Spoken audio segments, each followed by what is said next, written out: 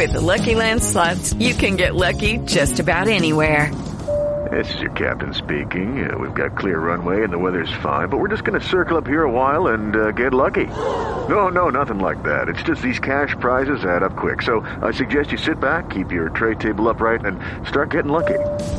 Play for free at LuckyLandSlots.com. Are you feeling lucky? No purchase necessary. Void where prohibited by law. 18 plus terms and conditions apply. See website for details.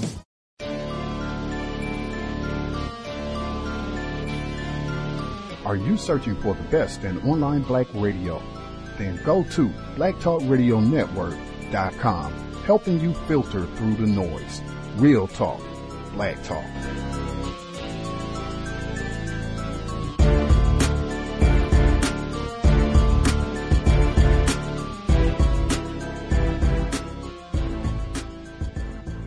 The internet is full of half-truths and all-out lies. We've all seen them, and many people on social media complaining about it. Here's your chance to show and prove. WorldAfropedia.com is a black-owned and operated encyclopedia. There are several thousand articles, but we need help. We can't uncover all the truth ourselves. So please, join us and become a writer, editor, or blogger for WorldAfropedia.com today. Every little bit counts. We owe it to the future generations to put the truth out there. Visit WorldAfropedia.com, the African-centered encyclopedia, a global database of African knowledge for the purpose of bringing about global African wisdom and understanding. WorldAfropedia.com. There are more golf courses in the U.S. than anywhere else, about 2 million acres of green space all told. But there aren't enough golfers to keep them all in business. Wisconsin Public Radio's Phoebe Petrovic reports on the consequences. To understand what's happening today, you need to understand what occurred about 30 years ago. In the late 1980s, golf was surging, and the National Golf Foundation encouraged the industry to build a course a day for 10 years. Jeff Davis with the firm Fairway Advisors says that encouragement was taken to heart. The genie was out of the bottle. Developers, all they heard and the mantra became was build a course a day. And they did it. Over a 20-year period, up until the early 2000s, they built more than 4,000 new golf courses. Greg Nathan with the National Golf Foundation says many of those courses fit the same mold. It was a lot of expensive to build, expensive to maintain, high greens fee golf courses. And Jay Caron, who's with the National Golf Course Owners Association, says it wasn't the golf industry building the courses. It was the home building industry that really drove much of the boom. Home builders made new golf courses the central amenity in the communities that they built around the country. Communities like this one, built in Florida in 2000. Waterleaf Golf and River Club, a one-of-a-kind residential community. In Florida, California, Pennsylvania, developers gobbled up land and built lush, rolling courses, surrounding them with expensive homes and hotels. Tiger Woods was in his prime, and residents sometimes paid millions to live in gated communities alongside golf courses. But Karen says exclusive, expensive courses weren't the only ones built in the 90s. A lot of municipalities were also getting this exuberance around golf and wanted to add these crown jewels to their parks and recreation divisions and portfolios. But soon, there was too much supply and too little demand. The number of golfers and rounds played began to decline in the 2000s. And across the U.S., courses began to close, 10% of them since 2006. The National Golf Foundation says that reflects the market correcting itself. And for the remaining 14,000 courses, competition for players is fierce, especially for the almost 11,000 courses that are open to the public, whether daily fee courses owned by companies or municipal courses run by cities. Madison, Wisconsin has more than a dozen golf courses in the area, and the city's 4 municipal courses are in crisis. They've lost money for the last decade, almost $1 million last year alone. Brad Munn grew up playing on Madison's municipal courses and now works on them. He is at the Monona Golf Course today, driving in a cart. This is one of my favorite ladies. Oh, yeah? Yeah. Okay, I got the reporter here, Nancy. We're ready to watch. Munn and Nancy Poole have known each other for about 30 years. She's played this course nearly every week with her women's group. And we feel very strongly that it's part of the Madison parks like Bike Paths and Ball Diamonds and everything else. We need to keep it open. City leaders say they're considering every option for the struggling courses, including closures. That worries Madison's park superintendent, Eric Knapp. He says losing municipal courses could limit access for everyday golfers. American golf has always had a stodgy, affluent, elite feel. Now, I know that's not our golfers. And I don't think it's good or healthy to have a space where we have 750 acres that are viewed as for these other people. That's for golfers. The municipal courses make up almost a fifth of Madison's parkland, and Knapp says the best way to try to save them is to treat them as a public commons. For NPR News, I'm Phoebe Petrovic in Madison.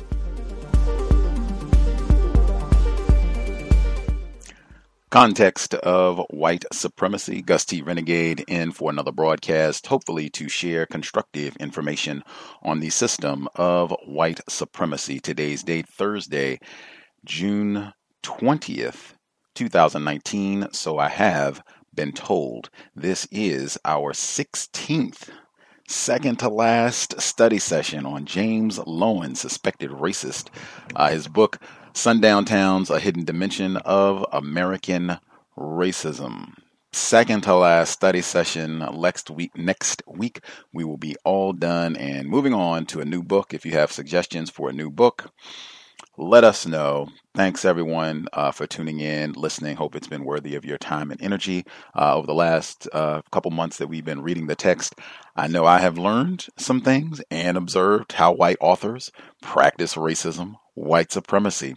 The audio segment that we heard at the top, I heard that on NPR, I think like 2 weeks ago. It was earlier this month, and right in line with many of the themes that are presented in this text. And again, it reminded me that same theme. Mr. Fuller talked about how racists, whites, they waste lots and lots of resources. You heard about all these expensive, extremely high maintenance golf courses, and now people fell out of love with Tiger Woods, so you don't even have as many people golfing. But all of that plush property, that right there, could be doing things to replace white supremacy with justice instead of all those useless golf courses and lawn jockeys.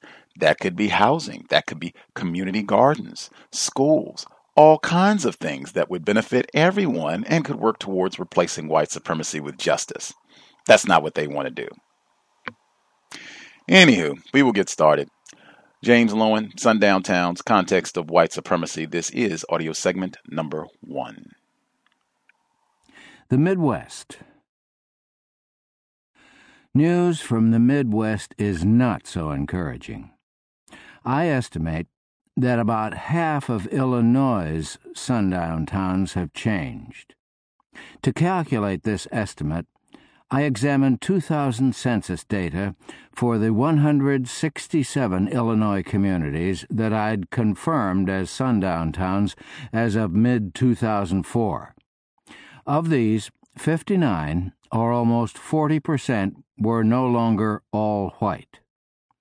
To that total, I added a few towns that had no black households as of 2000, but have opened up since then, such as Steelville, based on the information that at least 2 African-American families recently moved in without opposition.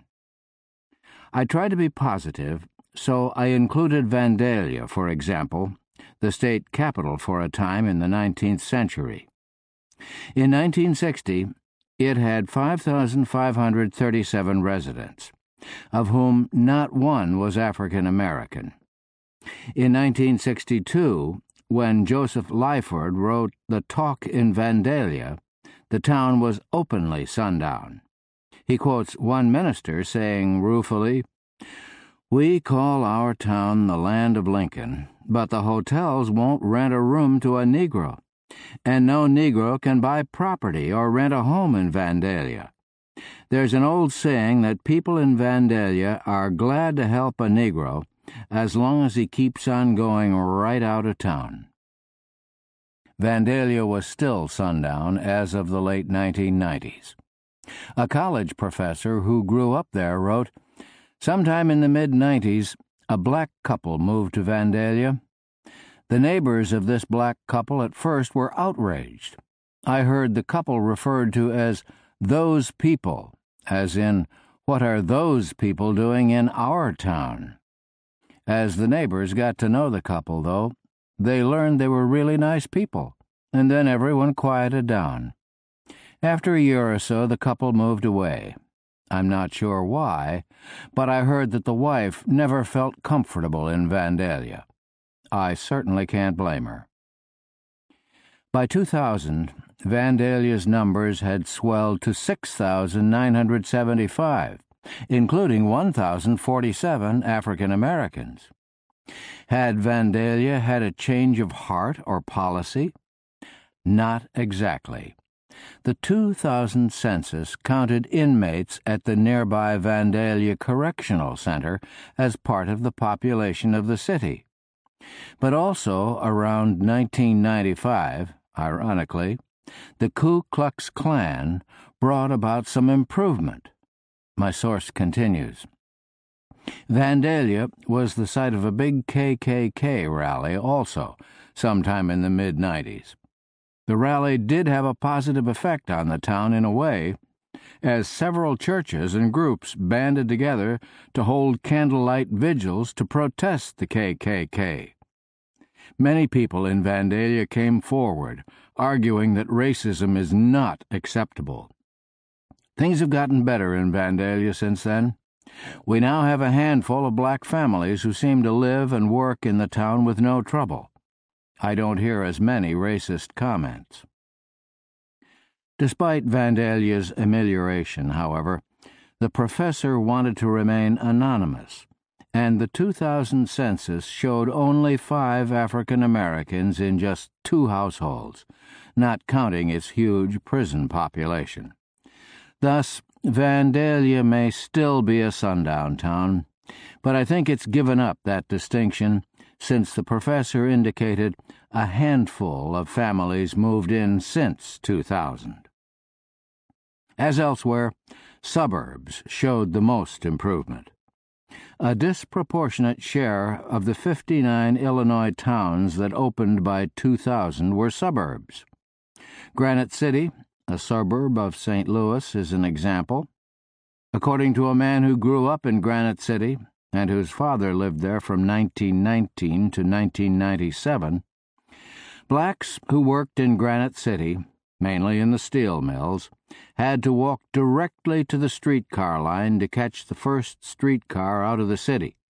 There was one exception, a janitor who worked for Rat's Drug Store on 19th and State Street.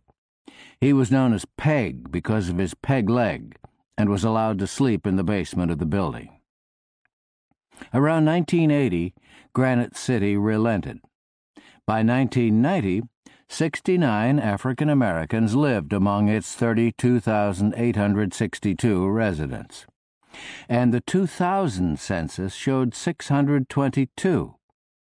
An administrator at Manchester College in Indiana said in 1997 that students from Granite City are very racist and have to be worked with closely if they become dormitory counselors. Maybe 10 years from now, that will no longer be necessary, for in 2002, as I drove around town, I saw interracial groups of children walking home from school and using the library together. Other Illinois towns, from Anna through Ziegler, alphabetically, do not allow as much optimism. Of course, still other Illinois towns may now welcome African Americans, but none has recently knocked at their gates.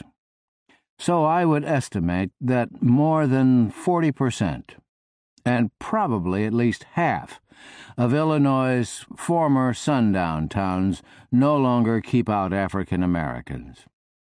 If at least 50% of Illinois' sundown communities had abandoned their sundown policies, then across the Midwest, my impression is that at least 2/3 have caved in, because some other states seem more progressive than Illinois.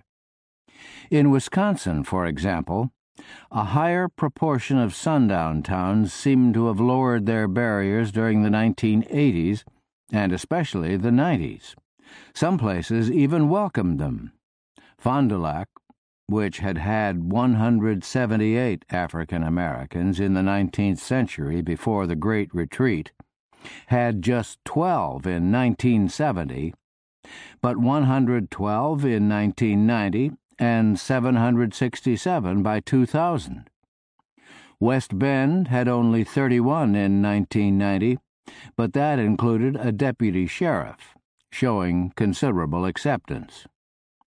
To be sure, not every Wisconsin sundown town now accepts African Americans. In 1990, 11 Milwaukee suburbs were violating agreements that they take steps to promote fair housing, according to the Milwaukee County Public Works Director. Milwaukee's suburbs averaged just 2% black in 2000, while Milwaukee was 37% black. The Milwaukee metropolitan area remains the second most segregated in the United States, after Detroit, owing mostly to suburban exclusion. Many Indiana communities dropped their sundown policies in the 1990s. Of the 8 communities I confirmed as sundown towns in 1970, only one has broken for sure, Zionsville, with 29 African Americans among its now 8,775 residents. Nevertheless, where there had been 26 communities with no African Americans at all, by 2000 there were just 3. There had been no towns with more than one black household, so all 34 might have had sundown policies, with one household or individual, like Granite City's Peg, allowed as an exception. Now, 10 had 2 or more households. Among larger towns, Chesterton in northern Indiana had only 9 African Americans out of 9,124 people in 1990, and a long history of keeping blacks out. But by 2000, it had 13 black households, including that of its postmaster, who retired and continues to live there. Clearly, Chesterton stopped excluding African Americans around 1990. Valparaiso, a few miles south, admitted them earlier. Merrillville, a suburb of Gary, is now 23% African American. The Northwest Indiana Quality of Life Council recently gave the region a poor rating for its race relations, but at least Chesterton, Valparaiso, and Merrillville have moved beyond exclusion. Many towns elsewhere in the Midwest have also begun to let in African American residents. Is Warren, Michigan, just north of Detroit, open? As early as 1990, it appeared to have cracked, having 1,047 African Americans among 144,864 total population. That was the year that John and Cynthia Newell and their young son moved to Warren. Because they were African American, they had a rough time. Skinheads burned a cross on the lawn of their rented home. According to The Cost of Segregation, a 2002 Detroit News story, in the 2 years the Newells lived on Campbell near 9 Mile, they were accosted by teenagers who told them to go back to Africa and stuffed their mailbox with white power stickers. I had a white friend that I lost my friendship with because they kept calling her nigger lover whenever we walked to the store, Cynthia Newell said. They threw eggs at her when she was with me. All of the neighbors weren't racist. Some of them wanted to socialize, but they couldn't because they were afraid for their safety. Warren was touch and go for a while, but by 2000, Warren had 3,697 African Americans, less than 3%, but clearly a black presence. Whether Owasso, Michigan, is still a sundown town is less clear. In 2000, Owasso had 27 black residents, but that included kids from Africa in the Bible College, in the words of local historian Helen Harrelson. In 1942, Owasso had allowed African Americans traveling by bus to be in the bus station, but no farther. In 2002, when a member of the Owasso High School class of 42 asked a hotel clerk at his 6th reunion, "Are Negroes allowed to leave the bus station?" she considered the question absurd. However, the same year, asked if Owasso was still a sundown town, Harrelson replied, "It hasn't really changed yet. Sure, they let in one or two if they behave themselves. I doubt if there are any black kids in the public schools." The 2000 census did show children of school age among 8 households with black householders. I think Harrelson was overly pessimistic. Ohio seems to have made more progress. It had no county in 2000 with fewer than about 40 African Americans. Waverly, which stoned and drove out its sole African American resident decades ago, had 51. Nearby Piketon, which likewise drove out its lone black resident, had 21. The cities of Parma and Cuyahoga Falls, which had achieved national notoriety for keeping out African Americans, had almost 1,000 each. Sundown Suburbs and Neighborhoods. Because social scientists have computed the index of dissimilarity for metropolitan areas throughout the period studied by this book, D is useful to assess change in sundown neighborhoods and suburbs over time. From 1860 to 1960, the index increased until the average northern city had a D of 85.6. Southern cities averaged 91.9, close to the total apartheid denoted by D equals 100. After about 1968, D finally started to decline. Black suburbanization then grew during the 1970s and 1980s, although much of the increase went to a few black suburbs. The average D for all metropolitan areas with large black populations was 69 in 1980 and 64 in 1990. The number of hyper-segregated cities, D greater than 85, decreased from 14 to 4 during the 80s, while the number showing only moderate segregation, D less than 55, increased from 29 to 55. Residential segregation declined further in the 1990s. By 2000, some mid-sized cities in the South and West boasted Ds as low as 40 to 45, low enough to suggest that residential segregation was drawing to a close there. The largest changes took place in the South, owing partly to desegregated county-wide school systems. In such metropolitan areas, moving to whiter suburbs doesn't secure a whiter school district, eliminating one reason for such moves. Older cities in the Midwest and Northeast, exactly the areas most plagued by sundown suburbs, showed the smallest decreases.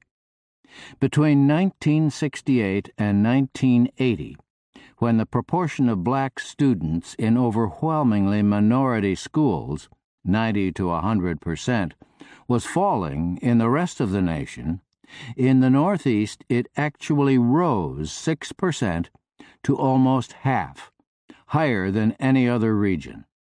In Milwaukee, jeers and flying bricks met black marchers in the 1960s when they crossed the bridge over the Menominee River to the white neighborhoods on the other side. In 2000, an astonishing 96% of all African Americans in the Milwaukee metropolitan area still lived within Milwaukee itself. David Mendel pointed to the role sundown suburbs played in contributing to this statistic. In Milwaukee, many middle-class blacks have settled in mostly black city neighborhoods on the north side. That trend follows a history of racial inequity in the Milwaukee area. Until the Civil Rights era, some suburbs enforced laws that forbade blacks to buy homes in their communities or to walk the streets after 10 p.m.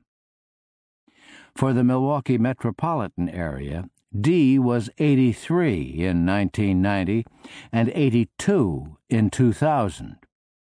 This means 82% of all African Americans in the Milwaukee area would have to move to white neighborhoods for Milwaukee to achieve a uniform racial mix. Moreover, at its current rate of improvement, it'll take 400 years for the level of segregation in Milwaukee to resemble such southern metropolitan areas as Greenville, South Carolina, or Raleigh-Durham, North Carolina today. Detroit, Philadelphia, and some other Rust Belt metropolitan areas showed equally minuscule declines. Even around Detroit, however, most suburbs have admitted a few African Americans. Patty Becker, who has mapped Detroit for decades, calls this honest integration, to distinguish it from the expanding black ghetto of Detroit, now spilling over into suburbs. Despite this progress, segregated neighborhoods remain the rule, especially in the East and Midwest. In 1995, Maggie Jorgensen, a longtime advocate of integration in Shaker Heights, Ohio, one of the few integrated suburbs in the Midwest, said, "It's still a battle to convince white people that it's okay to live in an integrated community." Ingrid Ellen, taking an optimistic view, began her 2000 book, Sharing America's Neighborhoods, with the claim, "Racially mixed neighborhoods are no longer as rare or as unstable as people tend to think." Nearly 1/5 of all neighborhoods in the United States were racially mixed in 1990. But this is hardly an impressive rebuttal of what people tend to think, since more than 80% of all neighborhoods were not racially mixed, according to her. Some elite suburbs have given in, if at all, only barely. Kenilworth, for example, the elite Chicago suburb, admitted an African-American family in the mid-1960s, but that didn't go so well. A woman who graduated from high school in Kenilworth in 1971 wrote, "I clearly remember when the first black family moved in, around 1964. They were very nice, and both parents were professionals. I was in 7th grade. Some boys from my class actually stuck a large wooden cross in the family's lawn and burned it. Even during those times, I was shocked at the prejudice." That family stayed for more than a decade, but eventually left. And by 2002, no African-American households existed in Kenilworth.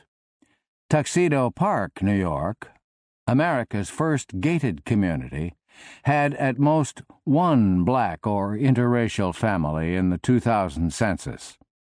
The 4 municipalities that made up Chevy Chase, Maryland, next to Washington, D.C., had just 6 families, with at least one African-American householder.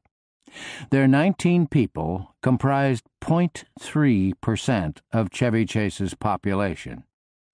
On the other hand, Edina, the upper-class Sundown suburb west of Minneapolis, had 546 African Americans, among 47,425 total population, more than 1%. Beverly Hills and Palos Verdes Estates, elite suburbs of Los Angeles, were also open. Beverly Hills had about 500 African Americans, almost 2% of its population, while Palos Verdes Estates had 132, almost 1%. Perhaps the best summary is to say that progress has been real but uneven. Metropolitan areas in the Midwest and Northeast have maintained almost an iron curtain, in sociologist John Logan's phrase, dividing black neighborhoods from white. Most suburbs in the South and West have torn this curtain down. One step forward, one back. It'd be wrong to end our analysis of the present on this optimistic note. Clouds loom. Despite the symbolic importance of the 1968 law, in 1993, law professor John Boger gave a pessimistic summary of its impact. By most accounts, the Fair Housing Act has been a disappointing failure. Nancy Denton agrees, finding that hyper-segregation persists and often is worsening in most metropolitan areas.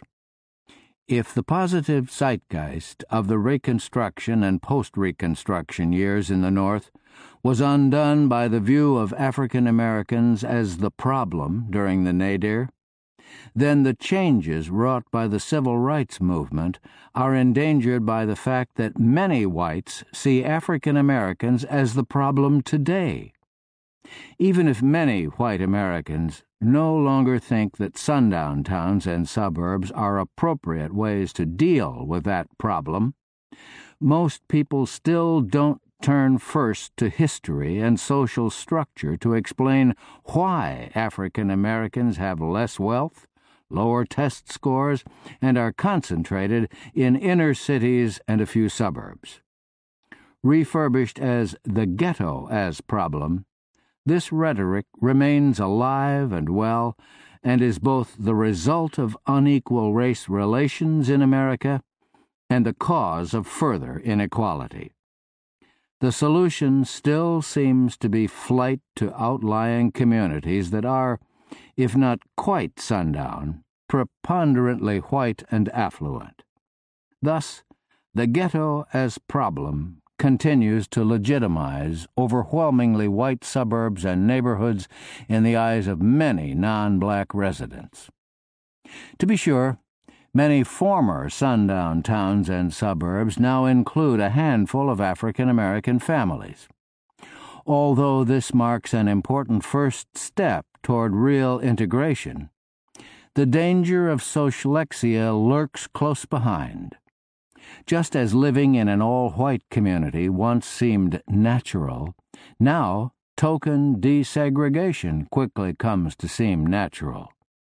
To paraphrase Billy Bob Lightfoot, quoted about Comanche County, Texas, as a sundown county, almost immediately it seems as though there'd always been a few African Americans in Grosse Pointe, Edina, or Beverly Hills. Now these elite suburbs may develop an ideology that endangers further progress. Their new demography now allows their white residents to claim they never were racist. It's class. In other words, token residential desegregation can prompt whites to forget that their town or suburb flatly kept out African Americans for decades. Without this memory, how can whites understand why there are so few African Americans there now? I can explain this best by analogy. In the 1990s, many former segregation academies, founded in the South around 1970, when public schools massively desegregated, relaxed their whites-only policies. Jackson Preparatory Academy in Mississippi now proclaims this goal on its website. To achieve the broader educational goal of preparing students to participate in the world community, PREP is committed to diversity in race, color, and national origin in the student body, faculty, and the programs. Its student body looks integrated to whites, now that African Americans are no longer shut out entirely. White students may not remember that prep was founded for whites only, to avoid contact with African Americans. But the black community remembers, making many black students reluctant to apply.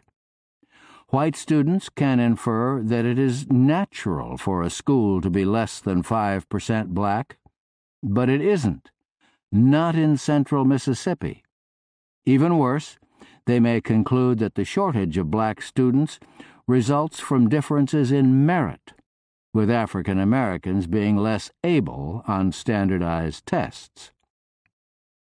We've seen how residents often interpret the continued overwhelmingly white population of sundown suburbs as the result of economic differences and individual housing decisions, including those made by black families. Even worse, suburban whiteness can get laid at the eugenics doorstep. Whites can blame African Americans for being too stupid or lazy to be successful enough to live in their elite all-white town. Token desegregation makes these interpretations easier to believe, because now non-blacks can point to a handful of black families to prove that we have nothing to do with the overwhelming whiteness of our suburb. Such explanations only compound the problem. Because whites can infer that racism is over, the metropolitan area and the nation are fair regarding race, and African Americans are responsible for whatever racial inequalities remain. Between 2000 and 2005, arguments such as these have intensified in America, not just in discussions about residential segregation, but about affirmative action and many other policy areas. That's why it's so important to know the history of sundown towns and suburbs, to give this cheery optimism the lie. Perhaps the most prestigious suburban mix at present is 1% African American, just enough to avoid the charge of sundown policies, but not enough to be a problem. Not enough to pull down school test scores or perpetrate much crime. That old African Americans as the problem line of thought comes through once again. Thus, in the 1990s, Forsyth County was the fastest-growing county in Georgia, and the second fastest in the United States, according to the census, partly because it was so white, yet no longer sundown. Unfortunately, 1% isn't black enough to prompt a town or county to face that its schools and other institutions are still white in culture, rather than American in culture. Maybe elite suburbs will go just this black and no further, since elite suburbs seem to get what they want. I doubt it, however, because when a town is only 99% non-black rather than 100% non-black, it's harder to mobilize the white violence, police harassment, and other tools required to keep out additional black newcomers. One future: increasing exclusion. Keeping out people who don't live the way we live is an increasingly common response to America's increasing gap between the affluent and the working class, not to mention the poor. Some analysts consider Sao Paulo, Brazil, a city of 18 million, an augury of future urban life in our country. Sao Paulo is populated by the fantastically wealthy and the severely poor, with little in between, to quote Washington Post reporter Anthony Fiola, writing in 2002. And Sao Paulo illustrates where gated communities and microscopic economic segregation may be taking us. Fiola told of life in Alphaville, a walled city where the privileged lived behind electrified fences patrolled by a private army of 1,100. Affluent residents whisked to and from their well-guarded homes to work, business meetings, afternoons of shopping, even church, via helicopter. The city boasts 240 helipads, compared to 10 in New York City. Brazil has one of the most marked disparities of wealth in the world, continued Fiola, where the richest 10% of the population controlling more than 50% of the wealth. While this sentence may be correct, it's embarrassing that Fiola didn't seem to know that in the United States, the richest 10% of the population controls more than 66% of the wealth. Certainly, residential exclusion is still the norm within the United States. The census took what it calls the American Housing Survey, AHS, in 1993 and earlier years, including 680 subsamples called kernel clusters.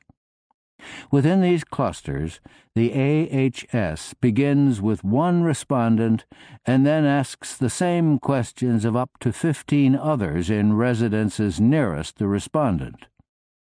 According to sociologist Samantha Friedman, in 1993, about 80% of all whites lived in all-white clusters. The only reason this book doesn't treat 80% of American cities and towns is that larger municipalities escape getting listed because they have black neighborhoods as well as white neighborhoods. Especially in the East and Midwest, most white neighborhoods remain overwhelmingly white, but overwhelmingly black neighborhoods elsewhere in these cities deflect them from being classed as Sundown. Sundown neighborhoods persist today partly because our social system, a captive of its history, still builds in residential segregation in many ways. Business principles in the three key industries related to where Americans live, development, banking, and real estate, continue to encourage the new forms of residential exclusion described above. Another future: decreasing exclusion. As I took my leave of John Peters, the black retiree with whom I talked in Du Quoin in 2002, a biracial town in southern Illinois, a retired white neighbor dropped in unannounced to chat and maybe go somewhere with Peters. After spending so many days in towns and suburbs where casual interaction simply couldn't take place across racial lines, I'm afraid I stared at the two of them. Racially integrated towns and neighborhoods are becoming more common and more stable, however. Soon, I believe, they will no longer be viewed as unusual. At least, I believe it when I'm in my glass-half-full frame of mind. At the same time, many sundown towns and suburbs haven't caved in. In one sundown town, the reference librarian, sympathetic to my research, warned me twice in 2002 to be careful who you talk with. She wasn't kidding. She was concerned for me. And I'm white. I also recall my last conversation in Arcola, Illinois, also in the library. I was talking with the librarian and her mother about Arcola's remarkable history of exclusion, and asked if it was still a sundown town. In the 2000 census, Arcola had one household with an African-American householder, a family of 3, but neither woman knew of such a household. One said, and the other concurred, there was a black family here 10 or 15 years ago, but they moved on. They didn't know if the family was forced out, but they agreed Arcola was a sundown town. Just then a young man, maybe 18 years old, walked in. His ears perked up as soon as he heard black family, and he stopped, shocked. Blacks in our cola? He asked intently. Where? Who? We hastened to assure him that we were just talking about things in the past. Was he just curious, or fixing to act? I couldn't tell. Nationally, research popularized around the 50th anniversary of Brown versus Board in 2004 shows that many African American students attend class in metropolitan areas whose schools are now more segregated by race than they were 10 or 20 years ago. Perhaps the most accurate assessment of the state of sundown towns at present would be to leave it up in the air. Everywhere I went in sundown towns and suburbs, I met some people who'd like their community to move beyond its restrictive policy. On the other hand, a gap between attitudes and behavior remains. Many whites endorse the principle of desegregation while living in white areas and are privately uncomfortable with the thought of African Americans moving in. Therefore, they don't act on their principles, which allows those who do, the excluders, to carry the day. Living in a place where not everyone looks alike and not everyone votes alike is surely good for the mind as well as the children. Also, since people usually defend their choice of place to live, living where not everyone looks alike pushes residents to defend living where not everyone looks alike, thus making them less racist in their attitudes. Scenes like the interracial friendship I witnessed in Du Quoin do take place all across the country.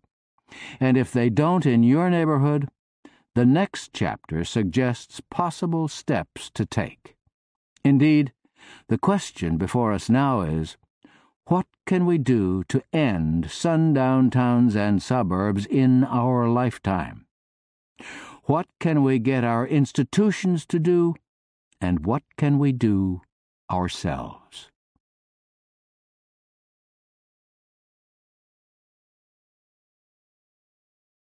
Chapter 15. The Remedy: Integrated Neighborhoods and Towns.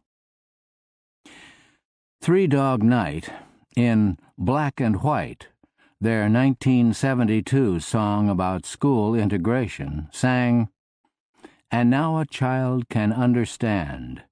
This is the law of all the land, all the land." We've seen that sundown towns and neighborhoods have bad effects on whites, blacks, and our social system as a whole. Surely we want to stop all this.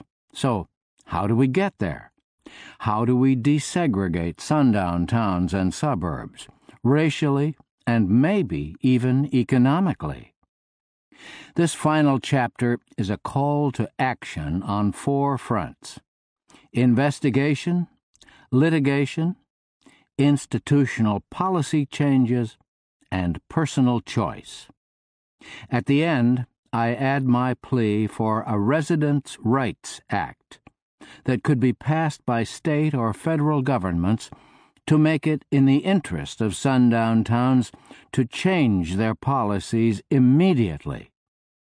I must add that I submit these remedies humbly. I'm sure that lawyers, community activists, and other experts will find them wanting. Bringing the history of sundown towns into the open is a first step. To end our segregated neighborhoods and towns requires a leap of the imagination. Americans have to understand that white racism is still a problem in the United States. This isn't always easy. Most white Americans don't see racism as a problem in their neighborhood. We need to know about sundown towns to know what to do about them. During the nadir, and even to the 1960s in most places, sundown towns weren't at all shy about their policies.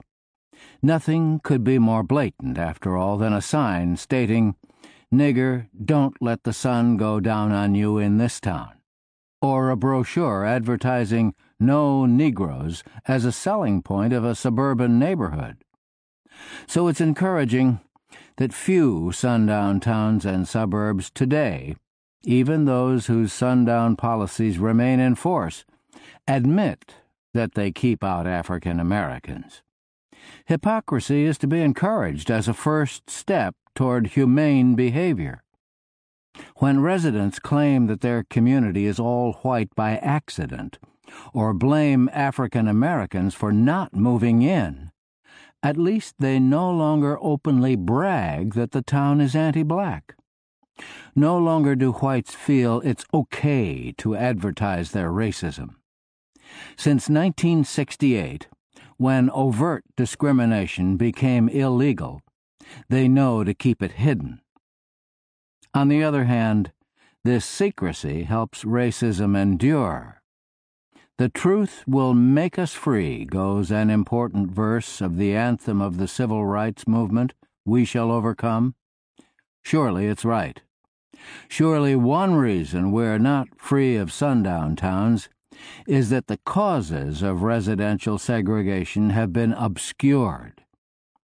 In 2002, the Pew Research Center surveyed attitudes about housing and race. Surprisingly, they found that only 50% of Americans had heard that neighborhoods are still mostly racially segregated. And as late as November of that year, a professor could routinely email a web discussion list in history in an attempt to begin a discussion of what he called the problems of mandating desegregation. This assumption: residential segregation is the result of individual rather than government actions.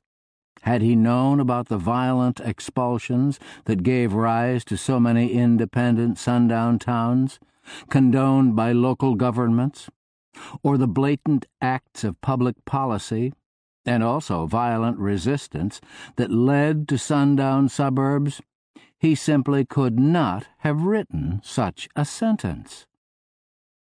Awareness of unfairness undercuts unfairness. People who perceive that the social system discriminates against racial minorities are more likely to support policies to reduce that discrimination. Racists know this. That's why denial of racism is a time-honored tactic. During the lawsuit to integrate the University of Mississippi, the state of Mississippi actually claimed in 1962 that Ole Miss was not segregated. No African Americans happened to go there. Therefore, the school hadn't rejected African American James Meredith owing to race. Amazingly, the trial judge bought this claim. But John Minor Wisdom, speaking for the Federal Court of Appeals, held it to be Never Never Land and proclaimed, "What everybody knows, the court must know." Similarly, if we wish to mobilize lawyers, judges, local institutions, and families to do something about sundown towns, we must make them realize what the residents of these towns already understand. If everyone in Anna knows that the letters of the town's name stand for "Ain't No Niggers Allowed," then the court must know, and so must we all. These policies need to be exposed, hidden in plain view no longer. Concealment has been especially vital in the suburbs. The system of racial status that sundown suburbs embody needs mystification to work. Remember the paradox of exclusivity? Living in an exclusive area is good, connoting positive things about one's family. But participating in exclusion is bad, connoting lower-class prejudices. Therefore, white families achieve status by living in elite sundown suburbs only so long as the racial policy of those suburbs remains hidden.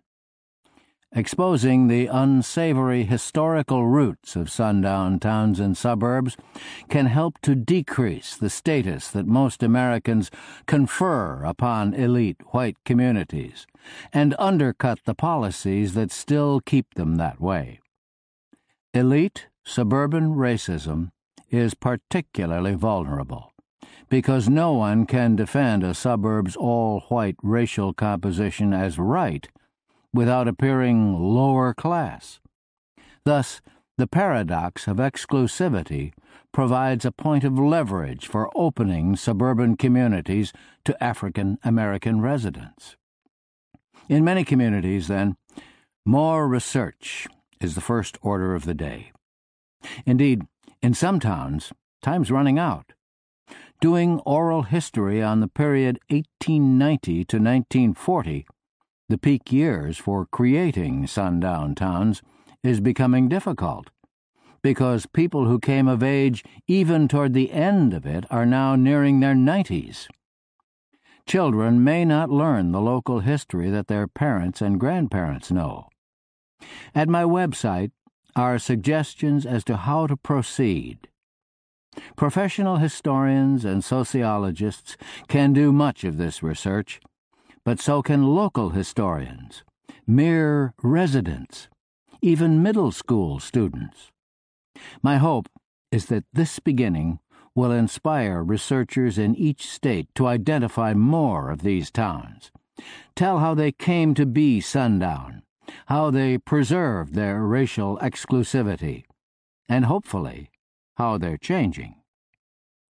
The race relations history of any neighborhood or town deserves to be investigated if its population has long been overwhelmingly white.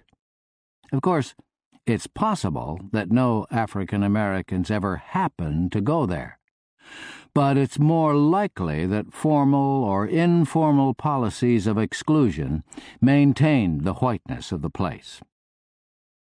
Most states have historical marker programs that now incorporate advisory committees, including professional historians, that must approve the text of any new marker for accuracy before it goes up.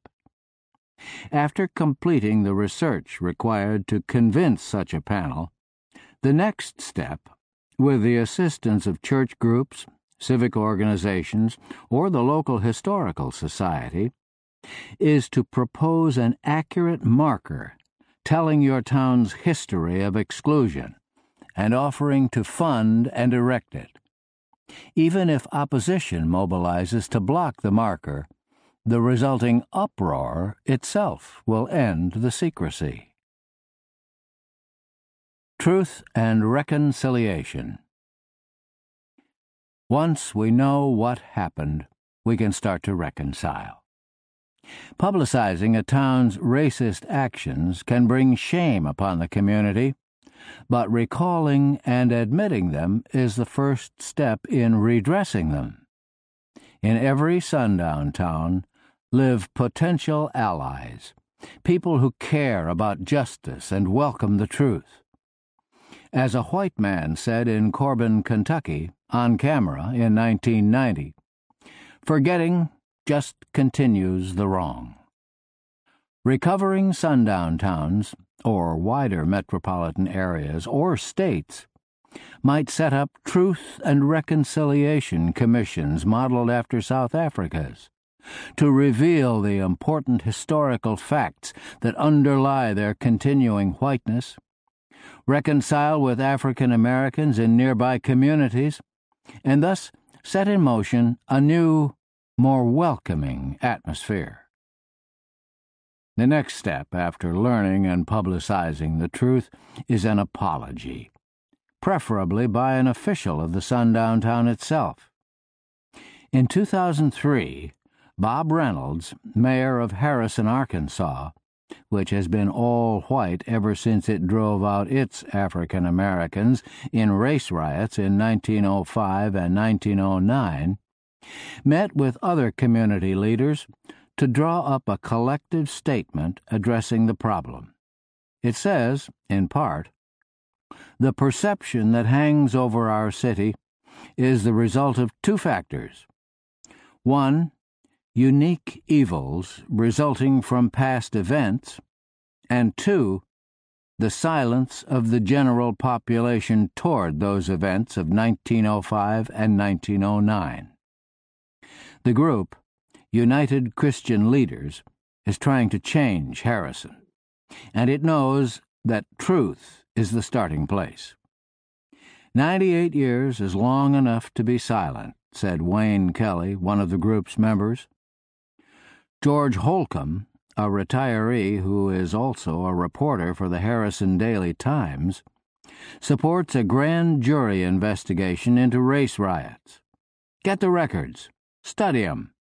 Give the people an account of what happened. Who lost property, what they owned, who had it stolen from them, and who ended up with it." In some towns, as Holcomb's comment implies, truth and reconciliation logically leads to reparations. This book has mentioned many towns and counties whose African American residents were driven out at gunpoint between 1890 and 1954. I spent a morning walking around the former black neighborhood in Pinckneyville, Illinois, for instance. It was a haunting experience. I photographed houses, including one that formerly was the black school, and talked with residents, all of them white, of course. Today, whites call the area the Black Hills, by which they do not imply a similarity to a Sioux sacred site in South Dakota. In about 1928, whites drove African Americans from Pinckneyville. They strung one black up at the square, a cemetery worker told me as he showed me around the black section of the town cemetery, which has only 2 stones, but perhaps 20 graves, he said. What about the home burned by whites as they drove African Americans from Pierce City, Missouri? All 200 African Americans in Pierce City ran for their lives at 2 a.m. on August 19, 1901. Almost certainly the family that owned this house got no compensation for its destruction, and probably never even felt safe enough to return to try to sell the burned-out hulk and the land. Do their heirs have a claim? Virginia Yearwood grew up in one of the houses that wasn't destroyed. She wrote, "As a result of the riot, a number of very nice homes with views had been standing empty for a very long time. My Uncle Emil bought one of these nice homes, nice for that time, which had been formerly occupied by blacks. It must have been really tragic, as all the houses were abandoned for a long time, some with belongings still in them." Did Uncle Emil pay for the home? Surely he didn't pay the owners. What of the owners of the black private school in El Dorado, Illinois, El Dorado Normal and Industrial Institute, who were stoned in 1902, and the principal, Jefferson D. Alston, and his wife and pupils were compelled to leave for fear of mob violence, in the words of the Indianapolis Freeman? Governor Richard Yates of Illinois said they'd get protection, but that never happened, and all African Americans in El Dorado fled to nearby Metropolis to save their lives. Did they get a fair price for their property? Certainly it was a distress sale.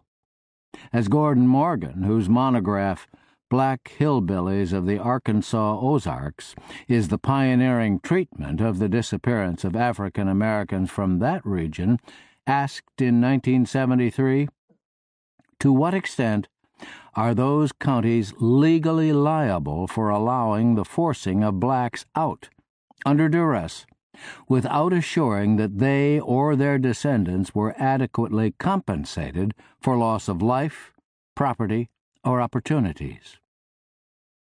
We're not talking about ancient history.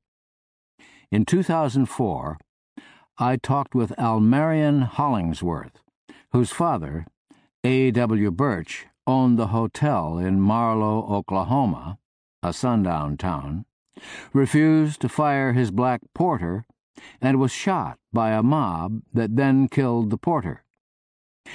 She's lived 81 of her 83 years without a father. Does she have a claim? What of the porter's children? What about Cleveland Bowen, who was 3 years old when whites in Forsyth County, Georgia, told us we had to be out by sundown, according to testimony taken in 1987 when he was 78. We left that same night. It was kind of rainy. I slept. I was only about 3 years old, but everybody was so scared and everything, I remember it. We came off and left cotton and corn in the field, and 2 mules and 2 cows standing in the yard. My daddy said he picked just 2 bales of cotton and sold them, and the rest was left in the field. I heard my daddy say he was just 1 payment from having paid for the farm. We had 40 acres. My daddy, it hurt him so bad he cried like a whooped child. We rented a farm out here, and my daddy never did get it together to buy another farm. And what about the black children of Vienna, Illinois, driven from their homes in a firestorm in 1954, and now in their 50s? What about the lost opportunities of all the people driven out in all the expulsions described in this book? Opportunities to make a living in the towns from which they were cleansed. Most of them were employed, after all. What about the possibilities African Americans lose out on today, growing up in central city neighborhoods, surrounded by poor people and rusting factories, while whites in sundown suburbs grow up surrounded by resources and opportunities? Context of white supremacy. That is our first audio segment. The next section is legal remedies. That's what we'll pick up at after we do our discussion, legal remedies. If you have a question, comment you would like to share, the number 605-313-5164, the code 564-943 pound. Press star 61 if you would like to participate. Number again, 605-313-5164. The code 564-943 pound. Press star 61 if you would like to participate. I said at the beginning, this is our second to last session on sundown towns. So next week we'll finish this book up. You can be thinking of other books if you have a thought. I was thinking perhaps, since folks said they appreciated what Dr. Lathan had to share, she's been with us a few times, she suggested You're Not Sick, You're Thirsty, about the importance of drinking water. It is summertime. We should all be increasing our water intake for the summer months, at least those of us, the upper hemisphere, so they say. I was thinking that might be a good one. I believe Emmy, on one of the compensatory call-ins over the last month or so, she mentioned the book, The Gift of Fear, and I think Draftmania mentioned that book earlier, so that at least seems like 2 folks have said that that might be one that they would be interested in reading. Lots of books. I was looking at even some of the newer young adult books that were highly recommended, checking a few of those out. Have to see if you have a suggestion or thought, next book, let us know. We have, as I said, 1 more week and pushing off. I will say, I know for some folks, I think Mr. Demery and others said, wow, we have been reading this book forever. I did note from the beginning, this is a longer book. Absolutely. I think Warmth of Other Suns, wow, that was really long. Madiba's autobiography. That was super long. That was significantly longer than even this. And it can be difficult if you're reading it on your own to stick with it and chug through all those pages, or even, with a group. If you get behind, you get off schedule and that sort of thing. White author is practicing racism, like, it can be a lot of things that can make it challenging to stick it through. But I do think there's something to be said for completing books, even if they're not necessarily your favorite books. I know some of the listeners who've been hanging in as we've read this one. Some folks have said that this is almost inching on one of their favorite books just because they have learned a lot. I have learned a lot. This book personally couldn't be in my top 10 because there are too many instances of what I think is a white author practicing racism, which, I could deal with a few of those if there was still, a substantial amount of value to the text. But I mean, wow, it's a lot of race relations to have to swallow to have that on the top 10. Although it is informative, I'm very glad that I read it. Even the session that we read last week about Tillamook, Oregon, I have been blathering about that for a good week now. And I live close enough, we could probably drive to Tillamook, Oregon today and be there in time to get a meal for a late supper. And I did not know about that until reading this book. So I always think you can learn quite a bit, even if it's not the most entertaining or well-written book. That said, *61 if you have thoughts, comments, questions on the section. Again, we are winding down, so you can also be having in your, concluding thoughts. If there are major themes that you want to tie together as we get ready to wrap this one up, you can share that as well.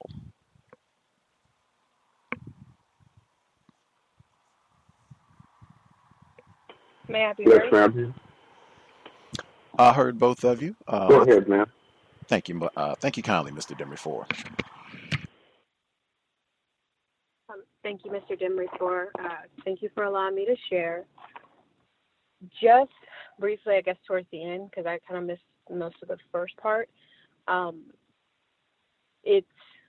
guess I'm a little grateful. I don't know, it's probably not the best word, at least that it's he's kind of making it seem as if he's trying to offer solutions, of course, solutions that white people aren't going to do. I know in this most recent last part or section, he had, when he was talking about how the younger white generations can make sure that the sundown town history of their towns or what have you is preserved by putting up a marker and this, that, and the other, and then paying for it. But then he also said that the preceding generations wouldn't know about the history, which also seems like that's a lie. It's just that they won't make the information as public as what they did previously. So they would know, of course, the reason why there, maybe only one or two non-white students in their class, because I'm sure their grandfather has told their father or their mother or what have you. So I think that that's definitely just another lie. And just based on the other book that I just recently finished, The Queen, it seems like, I don't know if his book is widely read by other white people, but there were some instances in that other book where they were talking about Sundown Town in Illinois. So I thought it was really interesting how it's kind of like, I don't know if maybe I'm noticing it more because we've read the book, or maybe he is actually being referenced, and maybe that's, of course, the main reason why he even did all this, so that way he would be able to lay claim to the fact of him putting all this information together. However, since we live in a racist society, a white man or a white woman would have to be the ones to go into these all-white towns to gather this information. I highly doubt that white people, whether by email or what have you, would be so open to, say, especially what Anna actually stood for. And I'll mute my line. Thank you. Much obliged, Red in Nevada. This book, I get the impression that this book is very popular amongst whites, especially whites in the academy or whites who talk about racism, like the Jane Elliots or the Dr. Peggy McIntosh or the white fragility. Her name is escaping me for the moment. But any of the white people that are talking about racism as though they are against it, they will have read this book and probably mention Mr. Loewen. And he's written those other books too, because he wrote Lies My Teacher Told Me. Like, he's written so many. He even has a more recent book about the Confederate monuments. So he's like a respected white expert on matters dealing with race relations. So yes, I think you'll probably see even more references to Sundown Town, or his work, or some of his other books. Mr. Demrifor, thank you for your patience, sir. Thank you. May I be heard? Yes, sir. Okay.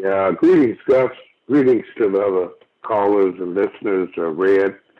Enjoyed the commentary. I'd like to start out with the author seems, to me, to be blaming the victim a lot.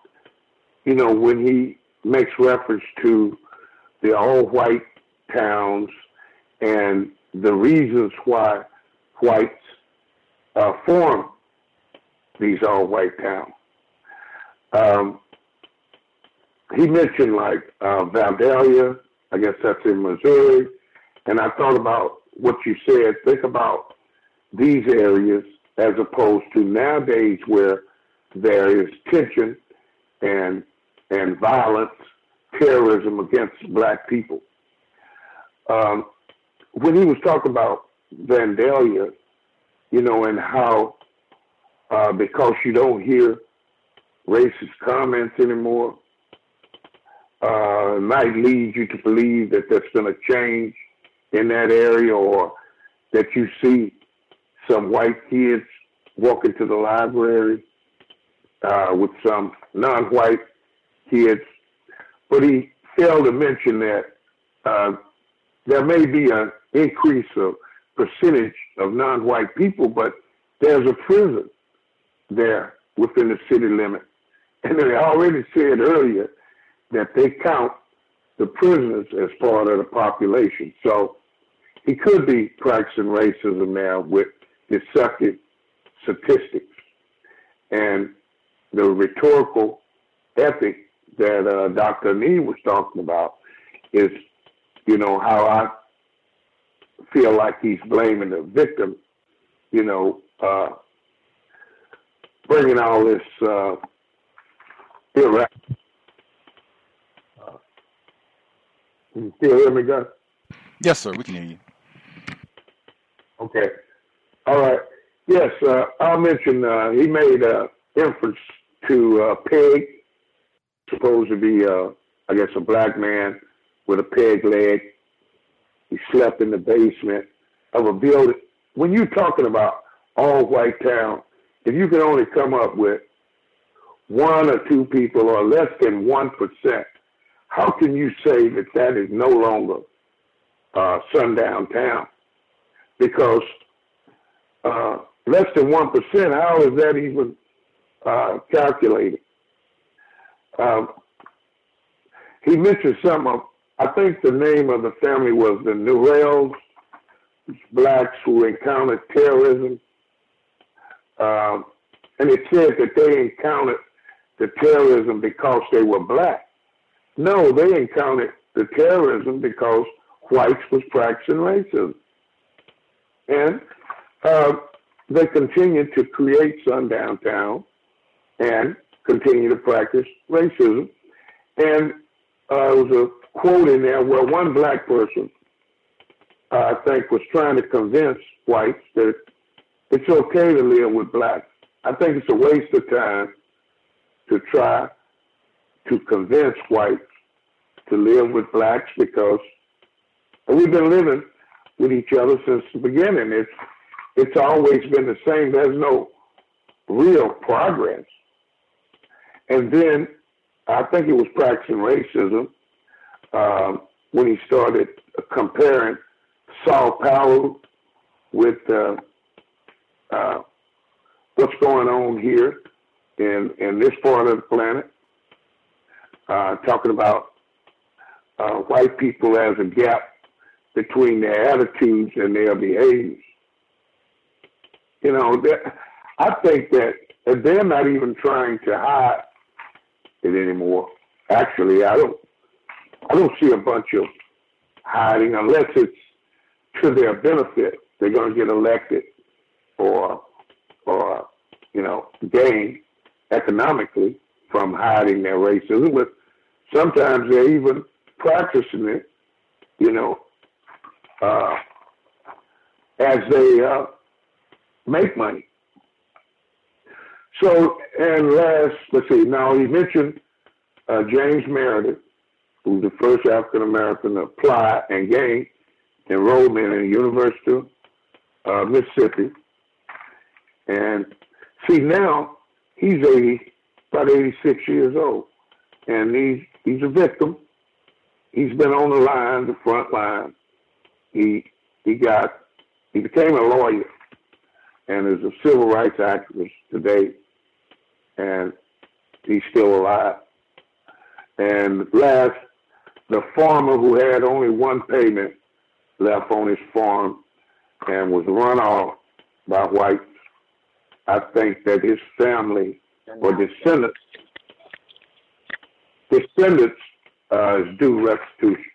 I'll mute my line. Thanks, sir. Thank you, call. Hi, can I be heard? Thank you for your commentary, Mr. Demery Ford. Yes, ma'am, we can hear you. Oh, I do apologize, Mr. Demery Ford. I'm enjoying. Your volume is very low. Your volume is very low. Can you hear me now, guys? That's a little better. I guess if you can get Can you hear maybe me now? closer to your receiver and or just make sure you give us a lot of volume as you share. Okay.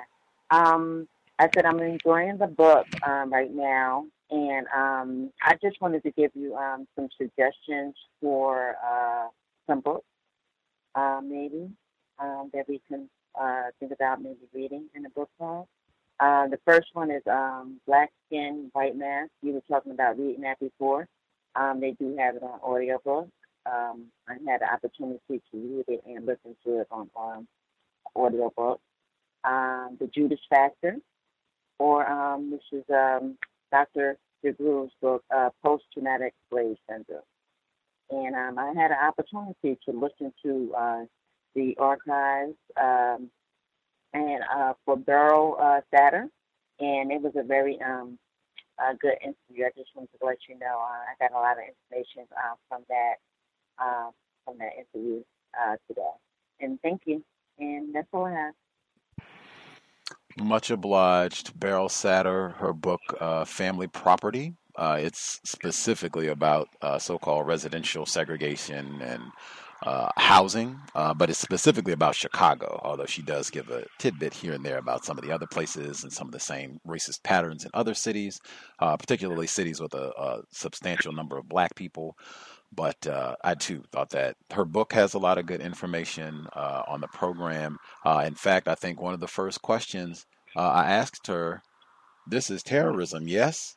And she said, yep. She agreed without a whole lot of pussyfooting. Yep, this would be terrorism, even though it's not physical, but going in and making sure that people are in fire traps or don't have adequate housing, or you steal their housing, or you're doing things to deliberately steal all the, because they would do the same thing as some of the same examples. You would have black people there.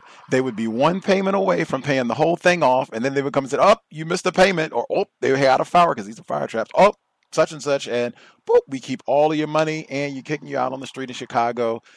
Better luck next time. That's the exact type of thing that she described in her book, just slightly different scenario. She didn't say race relations. She said that is terrorism. Let's see. *61 for other folks. If you have a thought, question you would like to share, I'll keep an eye on the switchboard as we proceed. The other book that I was going to mention, Something Must Be Done, about Prince Edward County.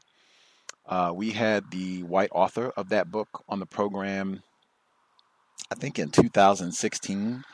And that book is specifically about Prince Edward County, Virginia, where they closed the schools for 5 years.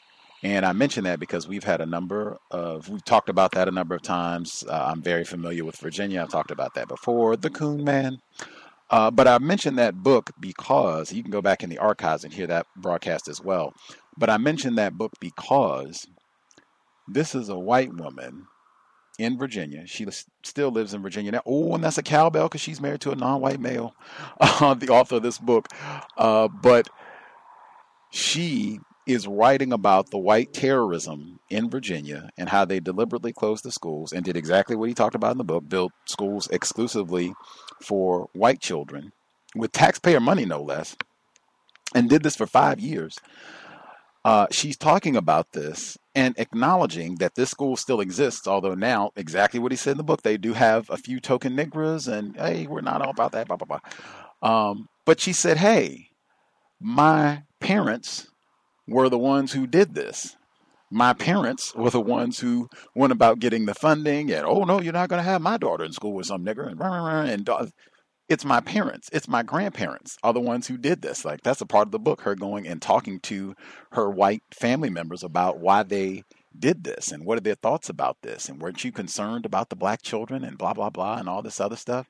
When he talks in the book, Mr. Loewen, Sundown Towns, about these white people being ignorant or they don't know, how this happened in Forsyth or Anna or wherever it is, they don't know.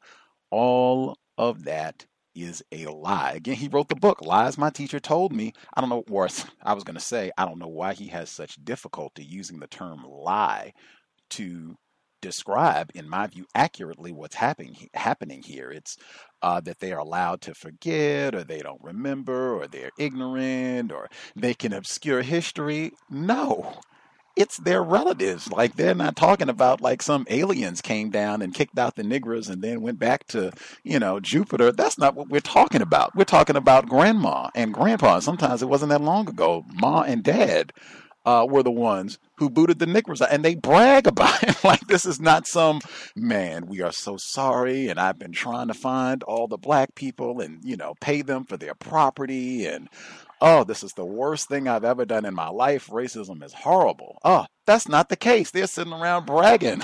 Yes, we got rid of the Negroes, and you had better not let a nigger in that house. That's what we've heard the whole book. They're making nigger jokes and what have you about it, putting it up on billboards and putting mules up outside of town to brag and threaten about any other black people coming here. So, in my view, much of what he has presented in the text contradicts the very notion that white people are somehow not informed, ignorant, any excuse other than they're simply lying about racism, white supremacy. And that is the word. That's the word that I've been using in the descriptions most consistently, is concealing, obscuring. That's generally what you do with criminal activity. You deliberately hide and conceal. You don't want to get in trouble. You do not want your criminal deeds to be exposed to scrutiny. Whites are expert at that sort of thing. And again, he's mentioned some of that in the book already. It's not that they don't know. They are lying. He mentioned in the book about them going back and destroying the news archives. Picking out some of the specific things. Let's see. Oh, I loved it. I made so many of my highlights this week were around white children. She says, he's talking about Granite City. He says, Manchester College in Indiana said in 1997, the date, 1997, that's not ancient history. That is 30 years approximately after the assassination of Dr. King.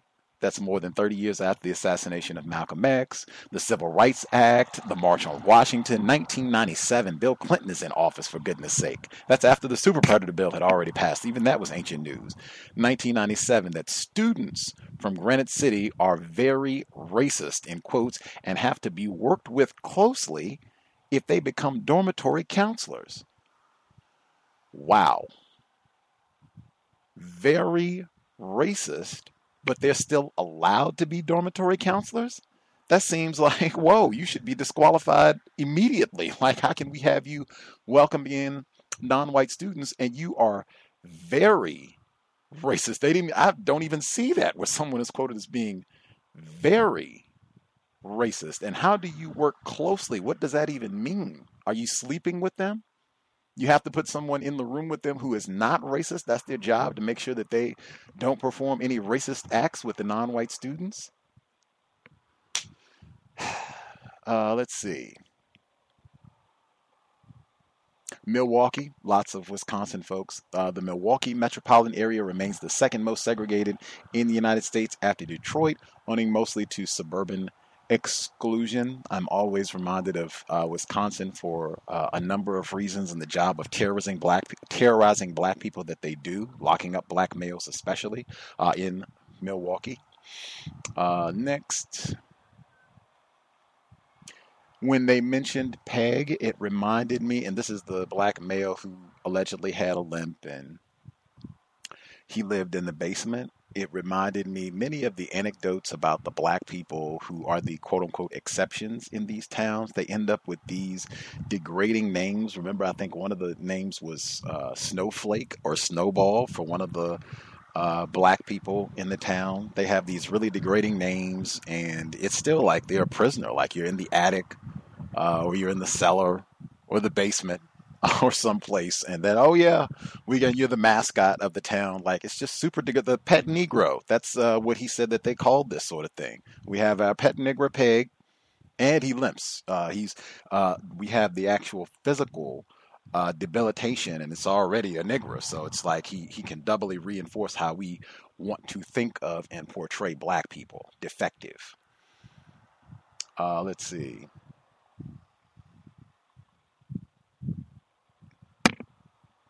This was they said I guess this was a black female, Cynthia Newell, where she's recounting some of her experiences in Warren. This is, he says, a little bit north of Detroit. I've never, thankfully, been to Detroit or Michigan.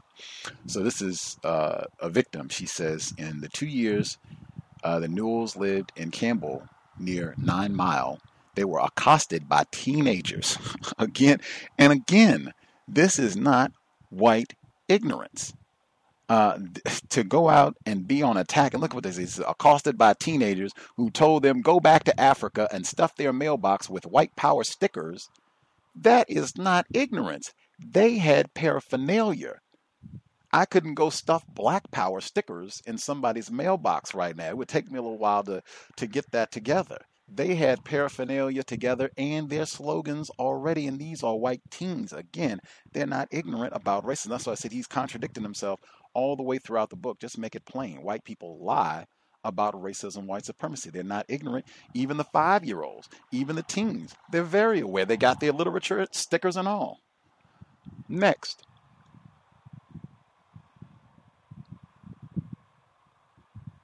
Oh, I love that he just piled them up with the children. So next he says, in 2002, when a member of the Owasso high school class of 42 asked a hotel clerk at his 60th reunion, are Negroes allowed to leave the bus station?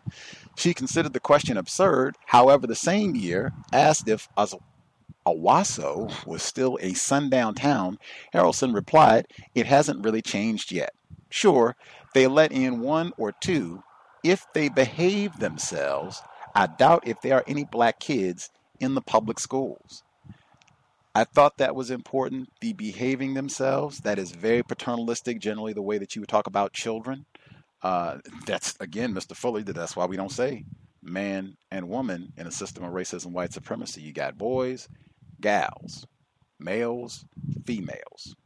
Can't be a man or a woman if you're subject to racist man, racist woman. And that's the way that they talk about us.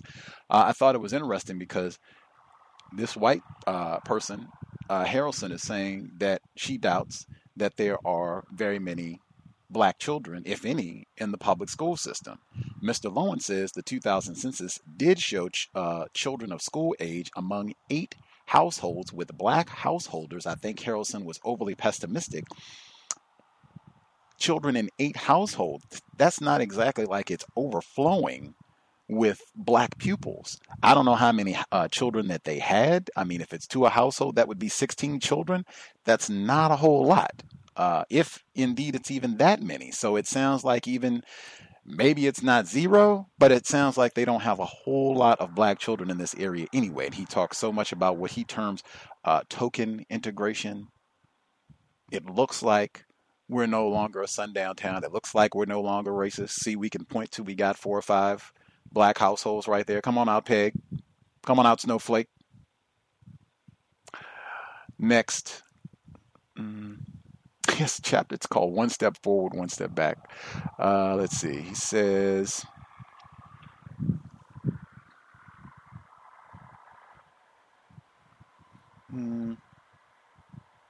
white woman being shocked about racism in the 1960s. Metaphors. He had some fascinating metaphors in this section. He says metropolitan areas in the Midwest and Northeast have maintained almost an iron curtain, in quotes, in sociologist John Logan's phrase, dividing black neighborhoods from white. Most suburbs in the South and West have torn this curtain down. He continues with the metaphor. All of that, in my view, is incorrect. And again, we're in a system of racism, white supremacy. I don't know what they mean by tearing the curtain down. That makes it seem like the problem is immediately solved. You have an object up that's causing a barrier, and now that barrier has been removed. It's substantially not that at all. It's not as though immediately you have all of the black people in wonderful neighborhoods, wonderful housing. That does not happen anywhere. Yeah. There were a few other, I think, metaphors that were incorrect.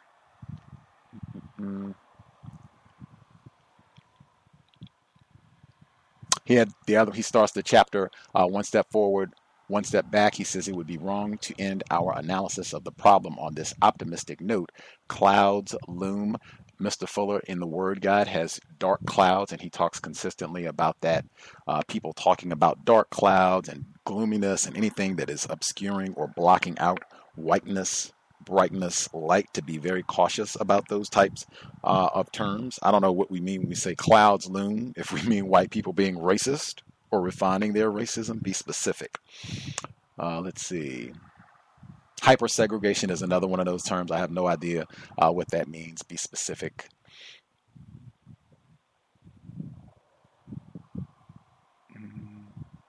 Yeah, he says forget. He comes back when he's talking, this is Grosse Pointe, or he's talking about a litany of different places. He says, just as living in all-white community once seemed natural, now token, whatever that means, token desegregation quickly comes to seem natural.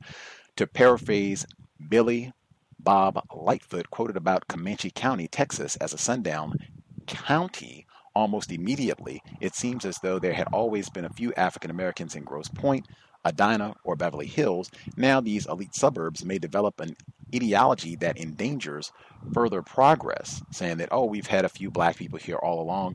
Again, I am submitting strongly. Whites know that this is not true. They can use that rhetorical ethic, lie. What do you mean we're racist? Look here, I just showed you Peg. We've always had black people here.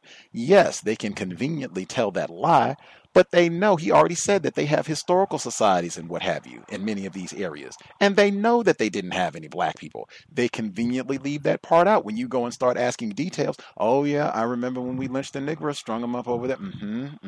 Of course we're not going to talk bad and have our town looking all shameful and racist. No, we're not going to do. And again, we got black people living here now. That is a part of racism, white supremacy. Let's see. And he continues with that analogy. Again, I said be very mindful anytime whites begin using metaphors, analogies to speak to you about racism, white supremacy. A lot of times confusion follows. Let's see. And that's where he gave the analogy about the school. And if they're not or the school that was originally to exclude black people, now they have a few black people. As I said, that's why I mentioned that book, Something Must Be Done About Prince Edward County. These white children know who built the school. Their parents and grandparents and aunts and uncles. Next.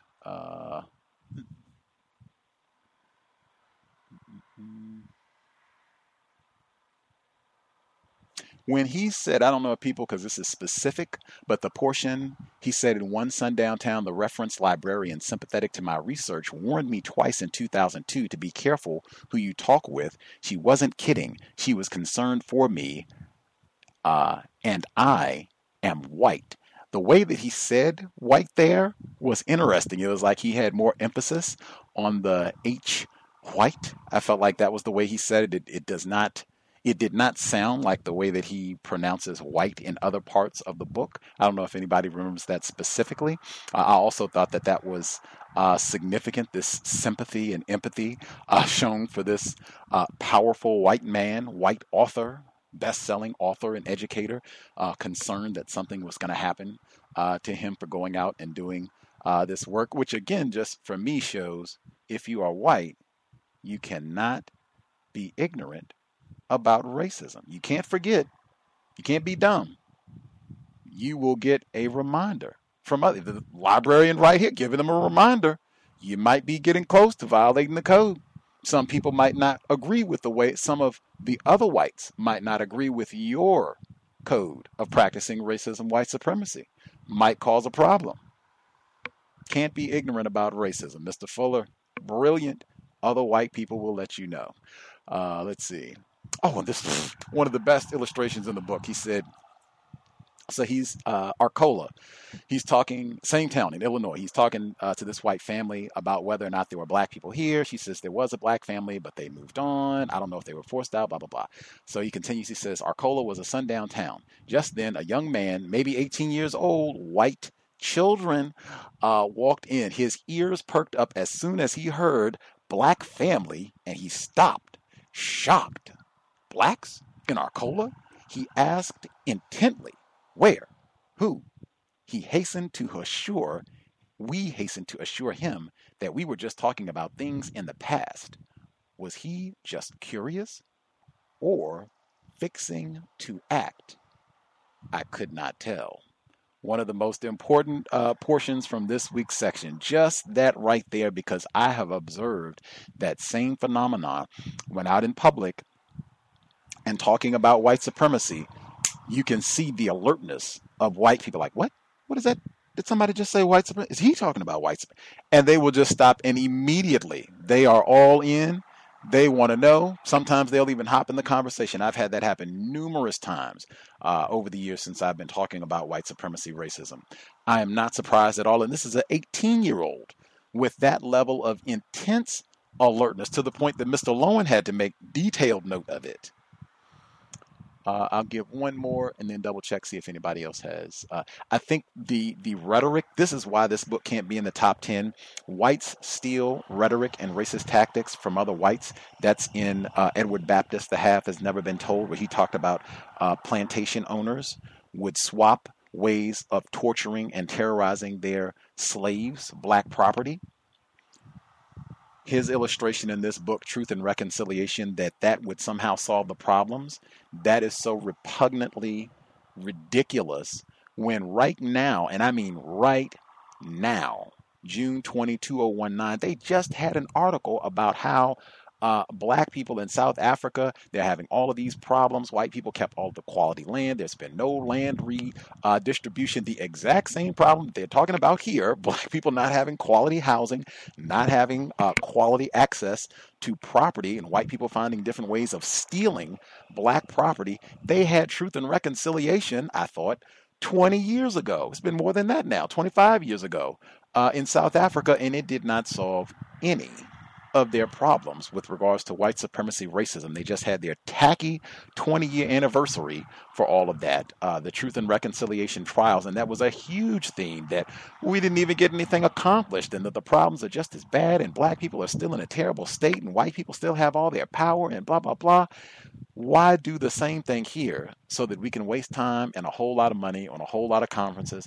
Yeah, it was bad. We strung up Peg right there. Let's put up a monument to Peg. And black people are still struggling with the exact same problems. Nothing has been solved. It'll be, yes, we truth and reconcile, and we'll hug and embrace and hold hands. We'll all get together and sing We Shall Overcome. He mentioned that in the text. We'll sing a song or two and come back and do the same thing in 10 years. I will.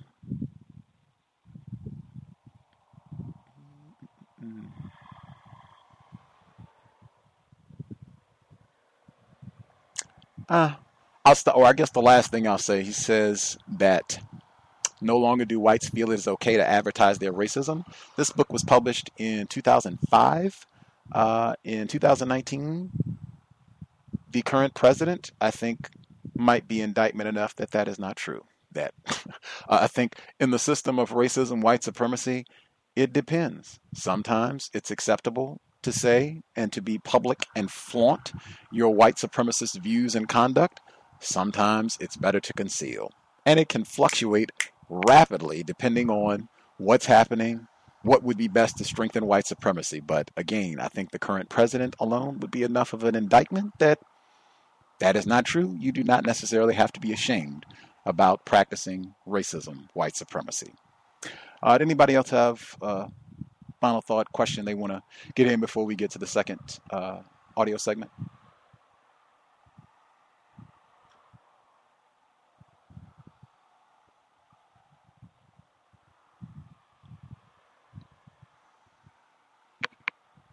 Everybody satisfied? Grant, legal remedies is the second, or that's what we're picking up at for the second audio segment. I reckon pay attention to metaphors because he had those interesting water metaphors last week and the cloud metaphor this week. So be mindful if you can, if you have the book, or if you're, alertly paying attention to the audio segment for metaphors. And I guess for the way that he pronounces white, because that did stand out for me. I'm not sure if folks were mindful, but now we can all be attentive to that for the second audio segment. James Loewen, Sundown Towns, Context of White Supremacy. This is our second audio segment. Legal remedies. There are precedents for reparations. After the 1885 murder and expulsion of Chinese coal miners in Rock Springs, Wyoming, the United States paid survivors and heirs $150,000. Springfield, Illinois did pay damages to black citizens whose property was destroyed in the 1908 riot. Indeed, the city had to issue bonds to pay all the claims.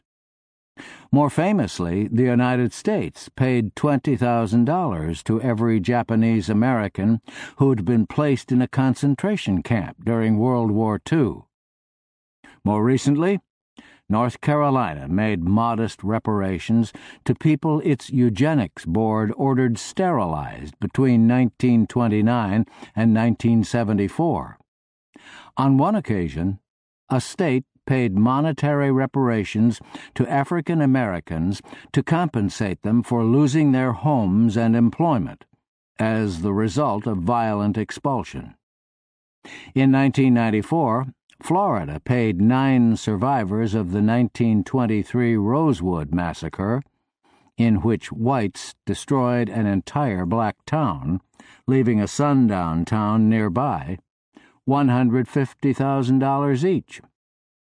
A state commission recommended that Oklahoma follow suit in 2001 to compensate survivors and heirs of blacks attacked in the 1921 riot, when whites tried to make Tulsa a sundown city, killing somewhere between 30 and 300 African Americans in the process.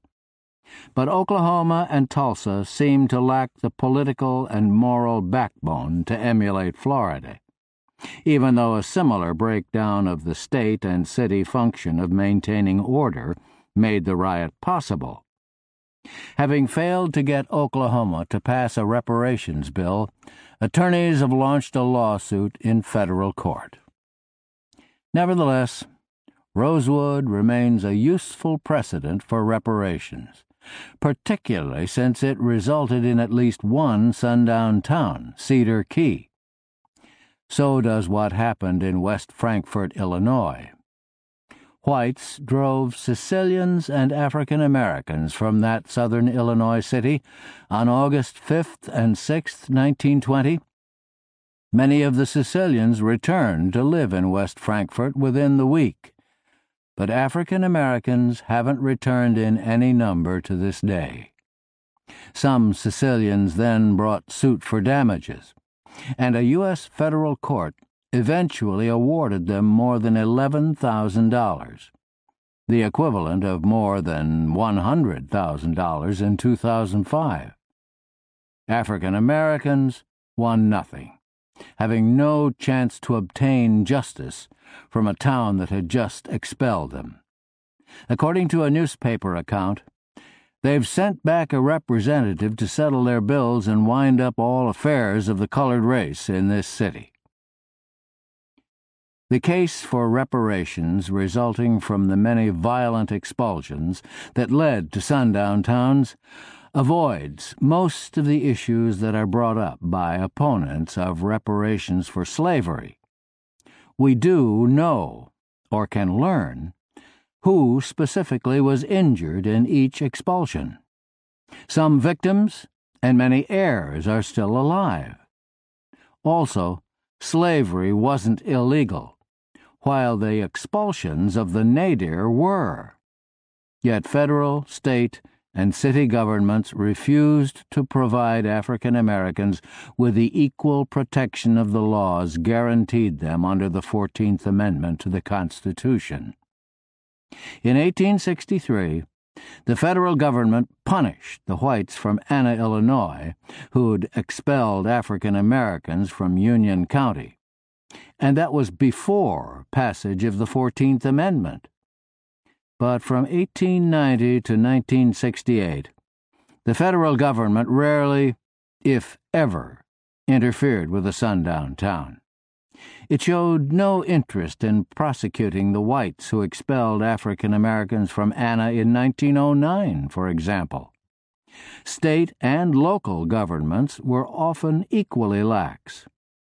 As David Zimmerman put it, writing about the 1905 and 1909 race riots that drove African Americans from Harrison, diligent research has failed to reveal any records of actions taken by law enforcement officers or any other local officials to protect Harrison's African American community at any time preceding, during, or after the attacks. Thus, not only the perpetrators, but also local and state governments share responsibility for repairing the damages caused by the expulsions and the sundown towns that resulted. Legal actions can remedy other governmental actions and inactions that have helped sundown towns last so long. As we've seen, beginning in the 1930s, the federal government required neighborhoods to be all white for participation in mortgage and housing programs, and it even built several sundown towns itself. State governments were also complicit bystanders that ignored or facilitated actions that created sundown towns and counties. Most local governments of sundown towns and counties worked actively to keep their jurisdictions all white. Some still do.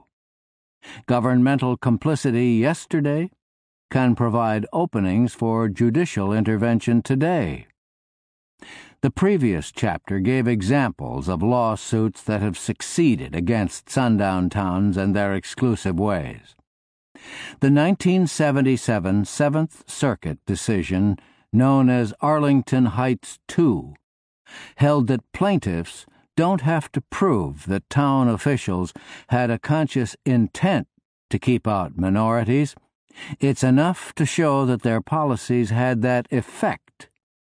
Of course, since sundown towns and suburbs have oral traditions of intent as well as effect, sound historical research can make lawsuits against them very winnable. State courts hold promise, too, because many states already have useful open housing laws on their books, some dating to the Reconstruction era. The Mount Laurel judgment in New Jersey and the Newcastle case in New York, as summarized by historian Kenneth Jackson, require suburbs to accept a fair share of the disadvantaged populations in their areas and to make an affirmative effort to provide housing for lower-income groups. In 1999, an affordable housing developer sued Bluffdale, an all-white suburb of 4,500 people south of Salt Lake City, Utah, for what they contend is a discriminatory zoning scheme that will continue to exclude racial and ethnic minorities and people with disabilities, according to the National Low-Income Housing Coalition. Apparently, the plaintiffs succeeded in winning new policies from Bluffdale, and in 2000, a federal district court found that Sunnyvale, Texas, a suburb of Dallas, had long engaged in what the court concluded was discriminatory zoning. The judge's opinion includes a careful and useful review of federal law in these cases, and notes that the Fair Housing Act prohibits not only direct discrimination, but practices with racially discouraging effects. These decisions offer important precedents, because many sundown suburbs have used zoning, minimum lot size, and related policies to keep out African Americans. If such cases as Sunnyvale can be won without specific evidence of exclusionary practices, then testimony about these practices should make successful legal actions against sundown towns and suburbs still easier. That these practices originated decades ago doesn't render them moot, for once a policy is in effect, the burden shifts to the community to show that its policy has changed. Many sundown towns have done nothing to publicize or implement a new policy, which is why they continue to be all white. Now that suburbs have become more populous and more important economically than inner cities or small towns and rural areas, it's critical that they shake off their sundown origins. Undoing Milliken versus Bradley. Unfortunately, one legal decision constitutes a dangerous precedent. The previous chapter told how school desegregation decisions in southern states helped lead communities there toward residential desegregation. This same process had begun to desegregate northern metropolitan areas too, until halted by the U.S. Supreme Court in 1974. In Milliken versus Bradley, the court largely freed white suburban districts from any legal obligation to participate in metropolitan desegregation efforts, as Jack Balkin put it, writing in 2001. African Americans in Detroit had recognized that the Detroit public schools were going overwhelmingly black, so they sought desegregation with white populations in the suburbs. Of course, the white schools of Dearborn, Warren, and other suburbs didn't admit to being white as a matter of law or public policy, de jure. They merely served the children who lived within their district boundaries, and those children just happened to be all white, de facto. The Milliken opinion awarded primacy to suburban school district boundaries. Supreme Court Justice Potter Stewart cast the deciding vote, denying African American students' request for integration with suburban schools. We've seen how most white Americans came to view residential segregation as natural, rather than resulting from governmental policies. Like them, Stewart claimed to be baffled about the causes of residential and school segregation. It is this essential fact of a predominantly Negro school population in Detroit, caused by unknown and perhaps unknowable factors such as immigration, birth rates, economic changes, or cumulative acts of private racial fears, that accounts for the growing core of Negro schools, a core that has grown to include virtually the entire city. The factors behind all-white suburbs are knowable, of course. Immigration, birth rates, and economic changes do not explain why thousands of workers built cars in Dearborn and Warren, but the black ones all lived in Detroit or Inkster, while the white ones lived where they worked. Private racial fears do play a role, but not merely because they motivate thousands of private decisions by individual white and black families. These private racial fears result in part from a panoply of private and public policies that have been responsible for making and keeping suburbs white. Indeed, sundown towns show that no clear distinction can be maintained between de jure and de facto segregation. For decades, as we've seen, government officials were decisively involved in keeping Dearborn white, for example. Previous chapters told of the repeated attempts by African Americans to live in Wyandotte and the repeated private acts of violence by Wyandotte residents and formal acts by its city government to keep them out. A similar list of violent and nonviolent actions, performed or condoned by city governments, has interfered with the free choices of African Americans to live in Groseal, Grosse Pointe, and other suburbs in the Detroit area. When the perpetrators of violence go unpunished, the government is again involved, albeit one step removed from the actual acts against black would-be residents.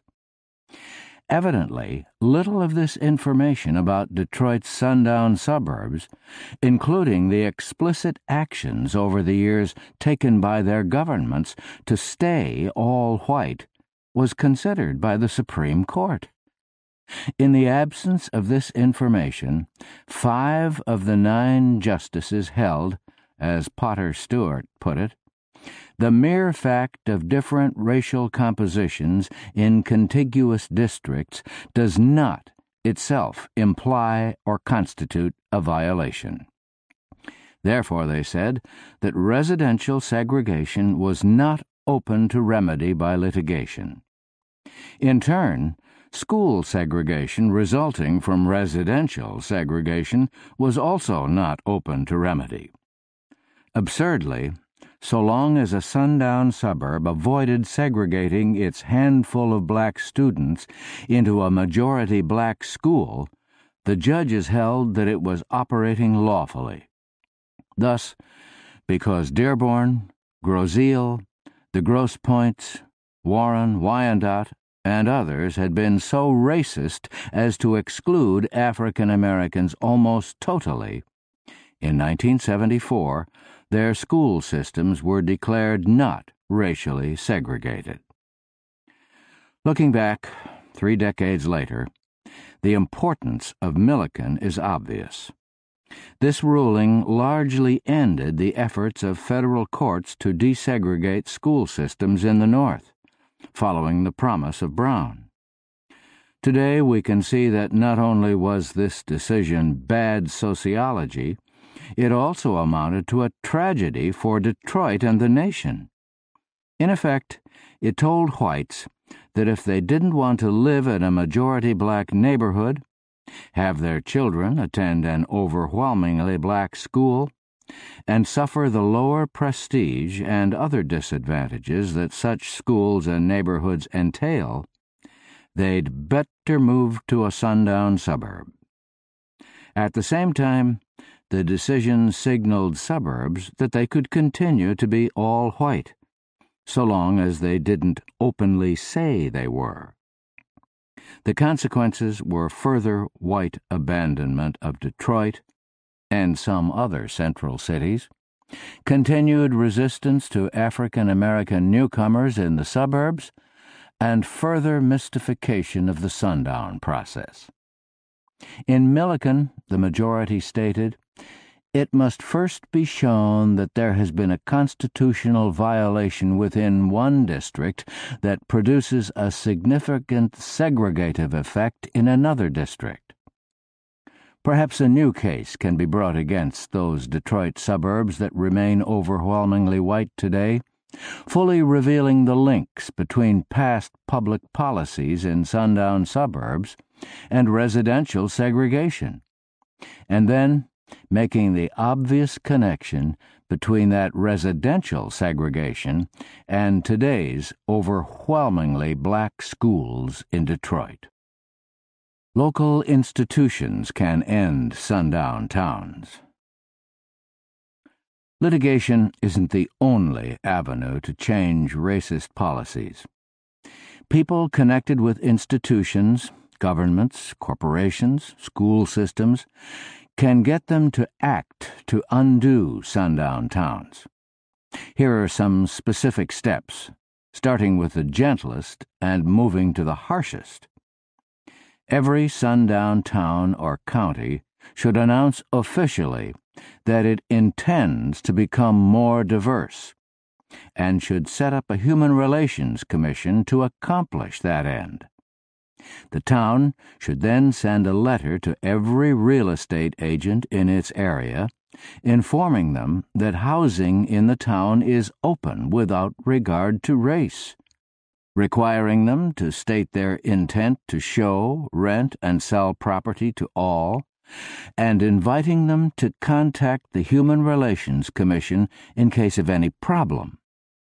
Schools and city departments should also state their intent to welcome and hire non-white employees to overcome their town's history of exclusion, and should drop any requirement that prospective employees must live within their boundaries before employment.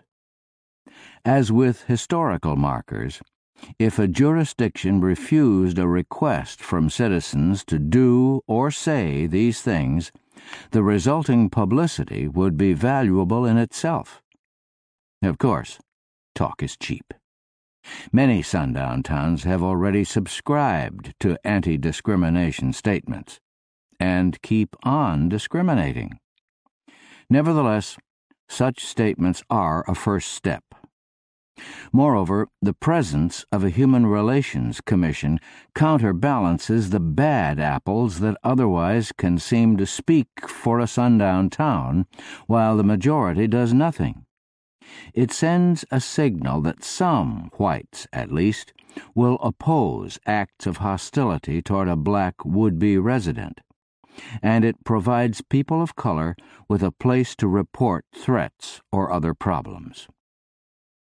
Fayetteville and Jacksonville, North Carolina, which are among the least segregated cities in the United States, show what leaders of local institutions can do. In this case, the local commanders of the United States Armed Forces. Fayetteville is near Fort Bragg. After the 1964 Civil Rights Act pointed the way, Army leadership helped open Fayetteville's golf courses, bars, and other public facilities. Camp Lejeune, a Marine Corps base, made a similar difference in Jacksonville. Because the Armed Forces realizes that its men and women live or spend time in nearby communities, for decades it's made relationships with nearby communities, including race relations, part of the evaluation process for base commanders. To be sure, some commanders treat this requirement merely as a bureaucratic nuisance. Nevertheless, it helps, and every government agency, state and federal, needs to make these concerns part of the job definitions of those who run its local offices. After all, government offices and agencies exist in almost every sundown town.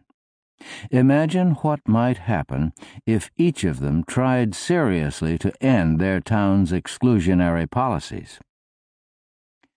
Governments in metropolitan areas, or state governments, can also equalize the amount of money spent on students in different school districts, so students enjoy something approaching equal educational opportunity. In most states, the way we pay for public K-12 education, as well as other local public services, pits suburb against suburb across the metropolitan area.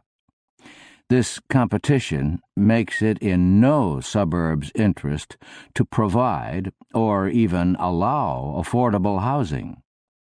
Equalizing tax dollars across the state or across municipalities in a metropolitan area solves this problem.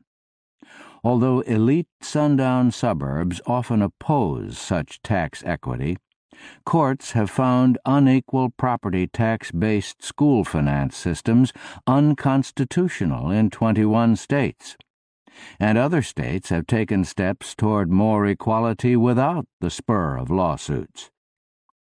Whites move to sundown suburbs for 4 main reasons: to achieve status, to avoid African Americans, enjoy amenities such as better parks and nicer neighborhoods, and provide better schools for their children, and not necessarily in that order. Fiscal equalizing can remove the last 2 as incentives, luring whites to move to white suburbs. Schools can adopt other policies that promote school and neighborhood integration. In some districts, Denver and Louisville, for example, previously all-white or all-black neighborhoods can get neighborhood schools back, with no busing, if they desegregate residentially. This provides an incentive for residents of sundown neighborhoods to let African Americans move in, so their own children won't have to be bussed out. Some school systems, including Wake County, North Carolina, Raleigh, and La Crosse, Wisconsin, take care to make each of their schools diverse in social class as well as race. School districts can also take steps to end test flight. In today's metropolitan real estate markets, lofty school test scores have become a sought-after commodity. One reason why parents move to the suburbs is to get good schools, and an easy, if shallow, way to compare schools is by standardized test scores. In Massachusetts, for example, according to a 2000 report, school districts that score badly on the MCAS, that state's standardized test, are likely to have houses for sale as parents try to move their kids to schools with better scores. The trouble is, high scores on standardized tests correlate with race, white and Asian, and class, affluent, at least as well as with good teaching. Elsewhere, I've presented some of the reasons why African Americans, Native Americans, and Hispanics score lower on these tests. Given these gaps, it's in suburbs' interest to keep out these groups so their schools will look better as measured by the test scores, so their homes will be worth more. School districts should disaggregate scores by race, income category, and academic program. Disaggregating allows everyone to face the statistics openly. Many white parents won't move into a school district that they think will disadvantage their children. Yet white students in an interracial district may score as well as white students in an elite sundown suburb, so they're not being disadvantaged. But that fact can't be inferred from overall school means that include black students. Similarly, college-oriented parents won't move into a school district if they think its students are likely to score poorly on college entrance exams. Yet some economically diverse high schools prepare their college-bound students at least as well as elite sundown high schools, where almost everyone is college-bound. But their success can't be inferred from overall school averages that include non-college-bound students. Institutions of higher learning can also help to desegregate sundown towns and suburbs by admitting students without giving so much credit to the stacked deck that elite suburbs provide. This means jettisoning standardized tests such as the SAT and ACT, or factoring into account their built-in racial and class biases, as well as the various aids that elite suburban children use to score higher on them. It also means returning to straight high school grade point averages, rather than something called uncapped GPAs, which artificially raise the grades students get when they take advanced placement, AP, courses. Enhancing grades in AP courses results in striking geographic unfairness. The average uncapped GPA for suburban students admitted to the University of California at Berkeley in 1999 was at least 4.33, for example, when an A equals 4.0. Meanwhile, the valedictorian of an inner-city high school with a straight A average, but no AP courses, earned only a 4.0 and wasn't even competitive, and all because of where the student lived. Corporations can also do much to undo sundown towns and suburbs. Many companies are already becoming good citizens regarding race relations. Some got the message the hard way, after bad racial practices brought them notoriety.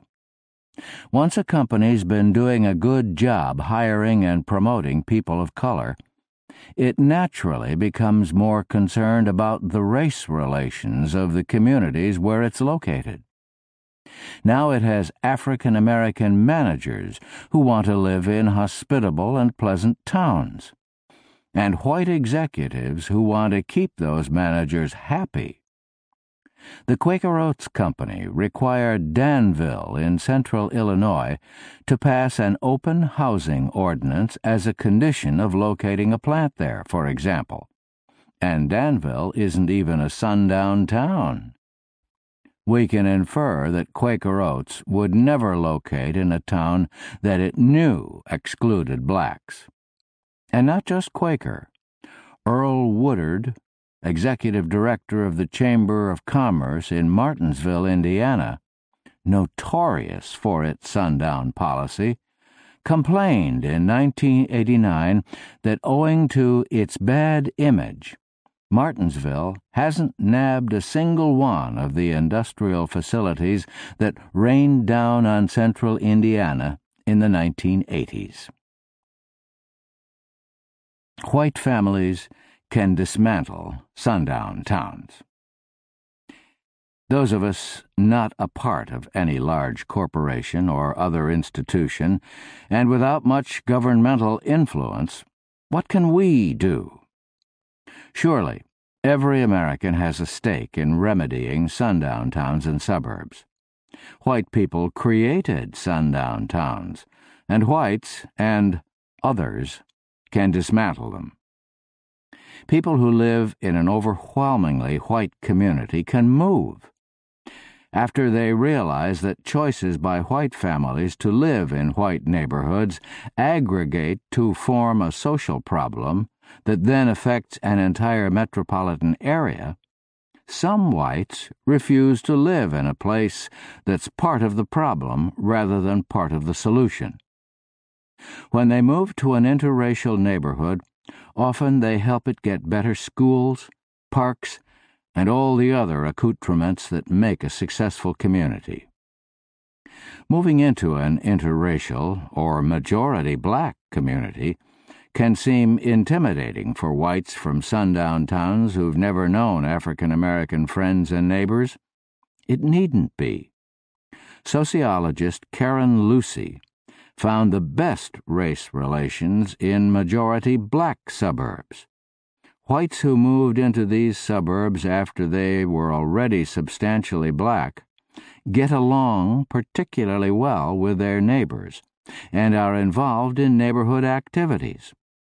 My experience confirms her findings. Whites don't have to be so bold as to move to predominantly black neighborhoods, however. Almost every metropolitan area contains at least one majority white suburb that's struggling to stay interracial against the pressures deriving from sundown suburbs. Moving there not only provides such suburbs with incoming white families that help them stay integrated, it can also deter white flight by families who already live there. People who don't live in sundown neighborhoods can challenge the paradox of exclusivity described in Chapter 11. Asking why with quiet astonishment when acquaintances announce that they're thinking of moving to a town or suburb known to be overwhelmingly white invites people to explain their decision, suddenly no longer obvious, to live in such places, and may make them think. So do questions such as, "But don't you hate to send your children to such an overwhelmingly white school system?" put to residents of such towns. Such conversations begin to reverse the status hierarchy that confers prestige on residents of all white or overwhelmingly white communities, in turn decreasing their hold on the popular definition of the nice part of town. This challenging of racial exclusion is beginning to happen. As early as 1992, the authors of Detroit Divided noticed that some whites in the Detroit area rated Dearborn, renowned for its sundown policies, undesirable because they didn't want racist neighbors. Suddenly, where one is supposed to live isn't so clear. Decreasing the prestige of all white neighborhoods and towns helps all parts of the metropolitan area become more open and attractive to all races and social classes.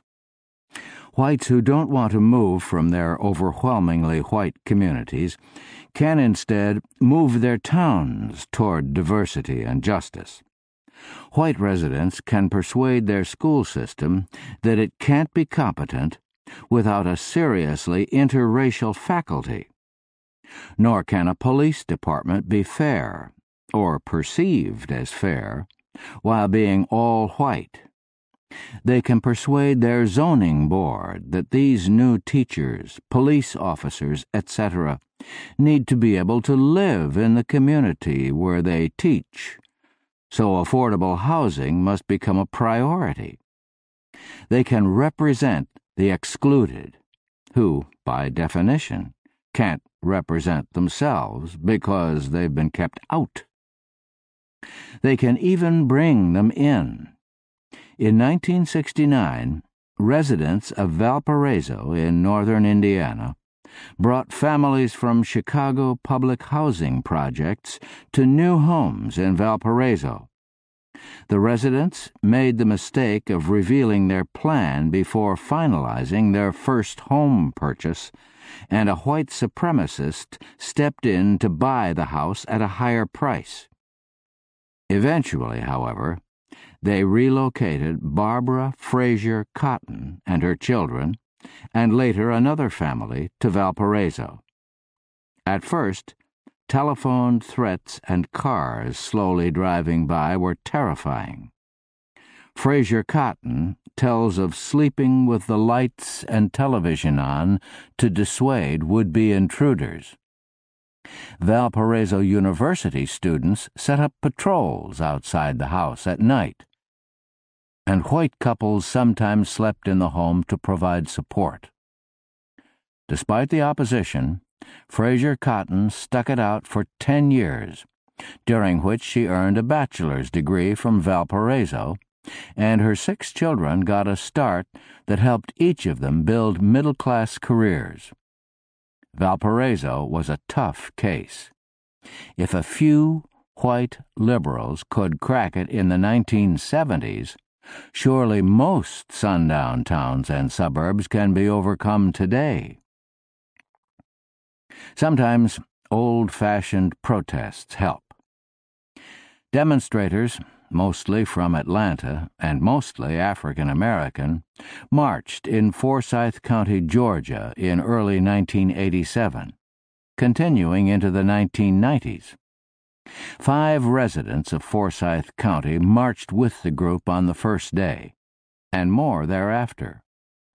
Racist groups, such as Richard Barrett's nationalist movement, held counter-demonstrations, not understanding that all publicity about sundown behavior helps bring about change. Oprah Winfrey gave coverage to the issue on 2 occasions. By the late 1990s, Forsyth County had several hundred black residents, while sundown counties to its north, such as Towns County, without the benefit of demonstrations or publicity, did not. White families have standing to bring cases on their own behalf against realtors, city officials, and others responsible for their town's all-white makeup.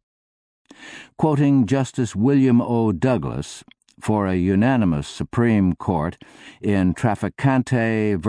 MetLife et al., tenants in a California apartment house, whose manager kept out African Americans, had lost the social benefits of living in an integrated community and had suffered embarrassment and economic damage in social, business, and professional activities from being stigmatized as residents of a white ghetto. This 1972 case, and others decided more recently, provide useful precedents for white families to act to force sundown towns to reverse course and announce that they've done so. Wacky. Just wacky. So we have one more session, and we will be all done. Double checking the page count. Yep, we are all done. Next Thursday, last session. James Loewen, Sundown Towns, A Hidden Dimension of American Racism. We stuck it out, ate up almost the entire spring. Woof! Moving forward, we have great suggestions. The Judas Factor, I have read that book already. It was great. Not that I'd be opposed to reading it again, but there's no audio book. So if we have any volunteers to read The Judas Factor, that might be one. If folks are so inclined, I'll have to check out, see if there are any other suggestions. Racial Personality and Other Essays, Psychopathic Racial Personality and Other Essays, Bobby E. Wright. That's pretty good. That's right in my top 10 list as well. That's another one. We would need a narrator if someone is interested in reading. untiljustice@gmail.com. The number, 605-313-5164. The code 564943. Pound. Press star 61 if you would like to participate. If you have thoughts, questions, something didn't make sense, feel free. If you did not get to share after the first audio segment, but you have a question or thought that you want to share now, definitely get your hand up soon. Do not wait until the last few minutes so we can make sure we include you in the dialogue. Folks who dialed in, if you have a hand up, you should be with us. Mr. Demery 4, Red in Nevada, other Draftomania. I'll nab other folks as I see hands.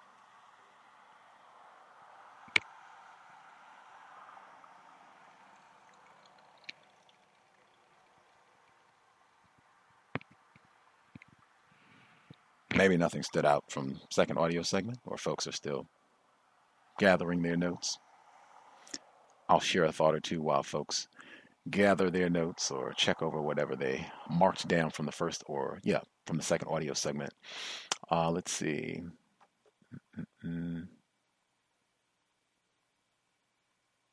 I could start with the last section because my mind was still there, but I'm going to try to go. Actually, I'm not going to go in order. I'm going to read one of the notes that I took so that I do not forget.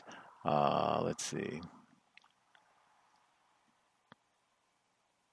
Okay, so like I said, you have to go through and read the footnotes for some of these, and there are a lot of footnotes in this book, so it's kind of a task. But footnote number 43, and this is for the last portion that we read, talking about the power that white families have. So this is Mr. Loewen writing. He says, since 1996, I have lived in a neighborhood in Washington, D.C. that is more than 80% African American. For 7 years, I lived in majority black neighborhoods in Tugelo and Jackson, Mississippi. In all three places, I have enjoyed my neighbors and have never been made to feel out of place.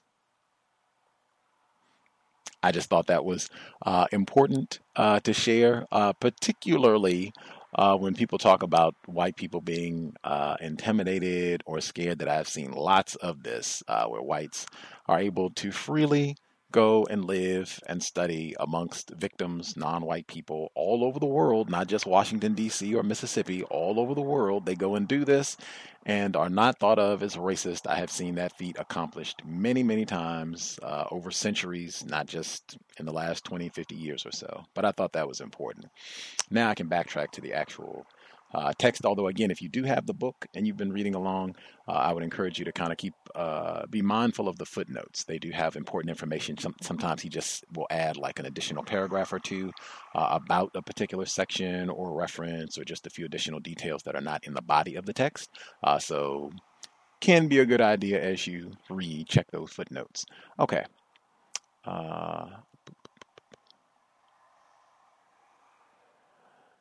Let's see, the footnotes. He said, I said, be mindful of metaphors. He says, Oklahoma and Tulsa seem to lack the political and moral backbone to emulate Florida, even though a similar breakdown of the state and city function of maintaining order made the riot possible. This is talking about different incidents of black residents being purged in Oklahoma. Tulsa did not want to do repairs for these black people. I don't think that is lack of moral backbone. I think that's just dedication to racism, white supremacy, particularly when he gave illustrations of how other victims of racism, other non-white people, and even other white people have gotten reparations for being mistreated for a variety of different things, and the unwillingness to do so with black people. Even though this is being talked about a lot right now, I do not think that that's much is going to come of it. This is just fair for political season. Let's see, next. I thought it was important because he said a few times comments about prejudice and suggesting that that is a low-class way of thinking to be racist or prejudiced, when he has pointed out repeatedly that federal governments and very powerful whites have been responsible for racism, white supremacy, and even if we're specifically talking about the sundown towns, you having the Federal Housing Administration with the redlining policy that's backed by the FHA, securing these loans. That's a big part of how black people are not able to buy houses in certain areas, restricted, like what Beryl Satter talks about. That is not low-count, uneducated white people. That is powerful white people who are responsible for making huge decisions that impact millions of people for generations. I thought that was important to point out, but just, again, it contradicts this notion of the racist whites are the no-count, low-class whites. That gets repeated on a regular basis. Let's see. Next, this whole section, it's titled Local Institutions Can End Sundown Towns, where he just talks about it should be white people. He should have put that specifically in the title. And I guess you can start right there where he says people connected with institutions, white people connected to institutions. Sometimes an individual white person is the institution. But in my view, he is accurate. He is honest. You can have one white person, especially if you get a powerful white person. That can be enough sometimes to get a lot of problems solved. Again, we come back to the will and the ability. If you have white people that are dedicated to racism, white supremacy, well, then this is not going to happen. And again, he's written this entire book. Unless I have not been paying attention or misread, the main point of the book, I thought, was that these sundown towns, it's an enormous number of them. This is not 1 or 2 or 3 or 12. It's hundreds of them, could be thousands of them stretching across the country. He said at one point it could be said that the entire country is an enormous sundown town. If that's the scale of the problem, and that's even global, even though this book is just about the U.S., then he already knows that you're not going to have a substantial number of whites, a significant number of whites to step forward and say, all right, this is totally ridiculous and we're not doing this anymore. Negroes are welcome, and I'm going to go about making sure that that happens today. They are not interested. So again, that should just be stated clearly. I think it's obvious why we've been having this problem for so long, but it's just no need to come and say, he says all this rhetoric, every sundown town or county should announce officially that it intends to become more diverse and set up a human relations commission to accomplish that end. Are you kidding me? Donald Trump is president. What are you talking about? The nonsense to have white people wasting time like this, that's, another, in my view, it's key. You solve this problem by being accurate, not by pussyfooting and not by sharing information that is not correct. You spend all this time and years collecting all this data and all of these lynchings and different acts of terrorism, not even using the word terrorism in the book, and then you get to the end and you have this nonsense that is supposed to be an alleged solution to the problem. And then he says all that nonsense and he says, of course, talk is cheap. How many copies of this book did you sell with this cheap talk? And then he comes after that and he comes with more nonsense. He says, nevertheless, such statements are a first step. Not really. That's a metaphor too. Moreover, the presence of a human relations commission counterbalances the bad apples that otherwise can seem to speak for a sundown town while the majority does nothing. That is totally a contradiction of every major theme of this book. It's not a counterbalance to have this human rights commission if you've had legions of whites from Illinois, Mississippi, Georgia, Washington. They can gather and organize violence to purge black and or non-white people, but especially black people, and then keep them out for generations and brag about having done so. You don't have that as a counterbalance. They would have to have some sort of equal human rights coalition. We also have troops to make sure that that sort of thing doesn't happen. We have troops to keep the black people safe. We have resources. It's not a counterbalance at all. And even that suggests, that's why I said again, those metaphors, bad apples. It's not a bad apple situation. This is the same thing we talk about with enforcement officials. It would have to be the entire tree would have to be examined for this problem to be so prolific and widespread. And it's not even accurate in my view just to say that the majority does nothing as though they don't agree with this. That's not the case. You can't have generations of white children saying go back to Africa and stuffing white power stickers in black people's mailboxes and then say this is just a few bad apples. In my view, Mr. Loewen is just being flagrantly dishonest. He's practicing racism. Let's see. Give out one more, and then I'll check, see if folks have any thoughts. When he says, white families can dismantle sundown towns. They can, they don't want to. And this is important. As I don't know if I got to mention it last week. There's a report that came out. It was on Melissa Harris Perry's program as a black female. She does economics at Emory University in Georgia, close to Forsyth. And she said they've done data where white people are not interested in dismantling sundown towns living around black people. They're just not. They've done the evidence on this. This should be flagrantly obvious, self-evidence. But they do not, even if it's no crime. They have all the amenities. They have great schools and everything that you would want in a neighborhood. It's in their price range. If it's a substantial number of black people, it doesn't even have to be majority black. Just there are some black people there. No way. No thanks. And it's an overwhelming number. It's not a small number of whites. It's the vast. It was like over 70% of them. Like, anything that's connected to black people, I'm good. Don't want that at all.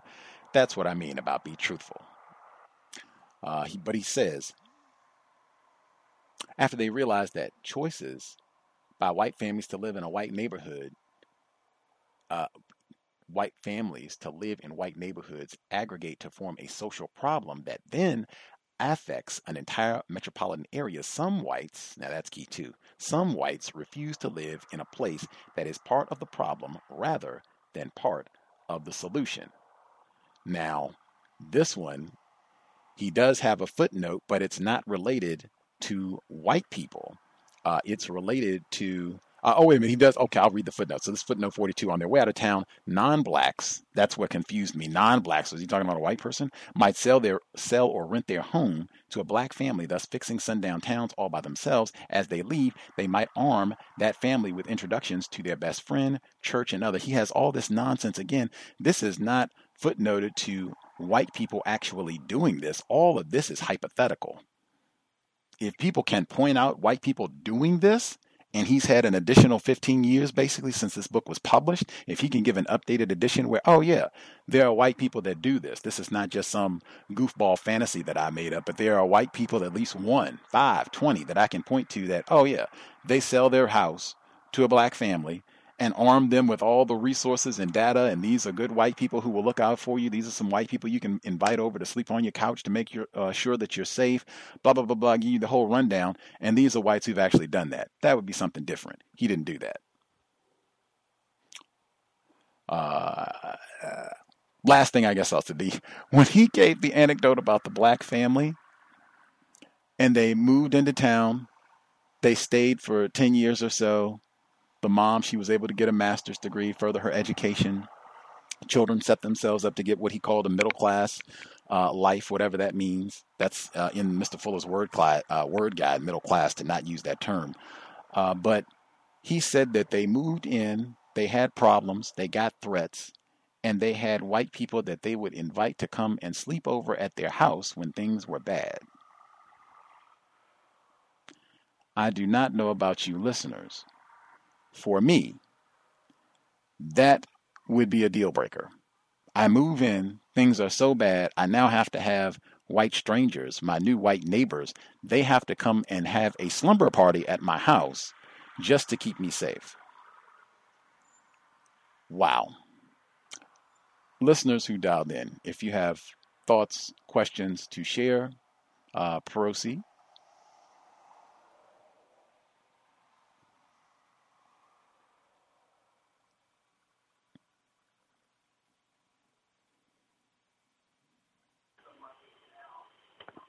Yes, may I be heard?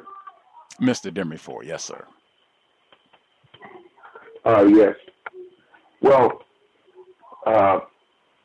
mostly, I heard him, mention something about, restitution or paying the families of some of the victims from Rosewood and some of the other incidents, but it was really minute compared to the enormous terrorism and the effect that, these policies and practices have done to black people. It just doesn't even begin to make a dent in what has happened. And like you said, some of those methods that he was talking about implementing, it was almost laughable to think that some white people would even consider doing any of those things. As a matter of fact, these white enclaves, and they may not call them sundown towns now, but these neighborhoods are still being created and coming up. And so, just like Mr. Fuller said, a lot of this stuff is just hidden in plain sight. But if you take time and really look, you can see what's exactly going on. And like you said, with a president like Donald Trump, white people are not being coy about practicing racism now. As a matter of fact, I can see it myself. Just they're getting more blatant, just outright offensive. And it would just behoove victims to just be alert and to not be fooled by literature and the media who tries to spin things another way and have you believe that things are what they are not. I mute my line, Gus. Thanks for taking the call. Believing things that are not, absolutely. Any other folks who dialed in, if you have additional questions, comments? May I be heard? Red in Nevada, yes, ma'am.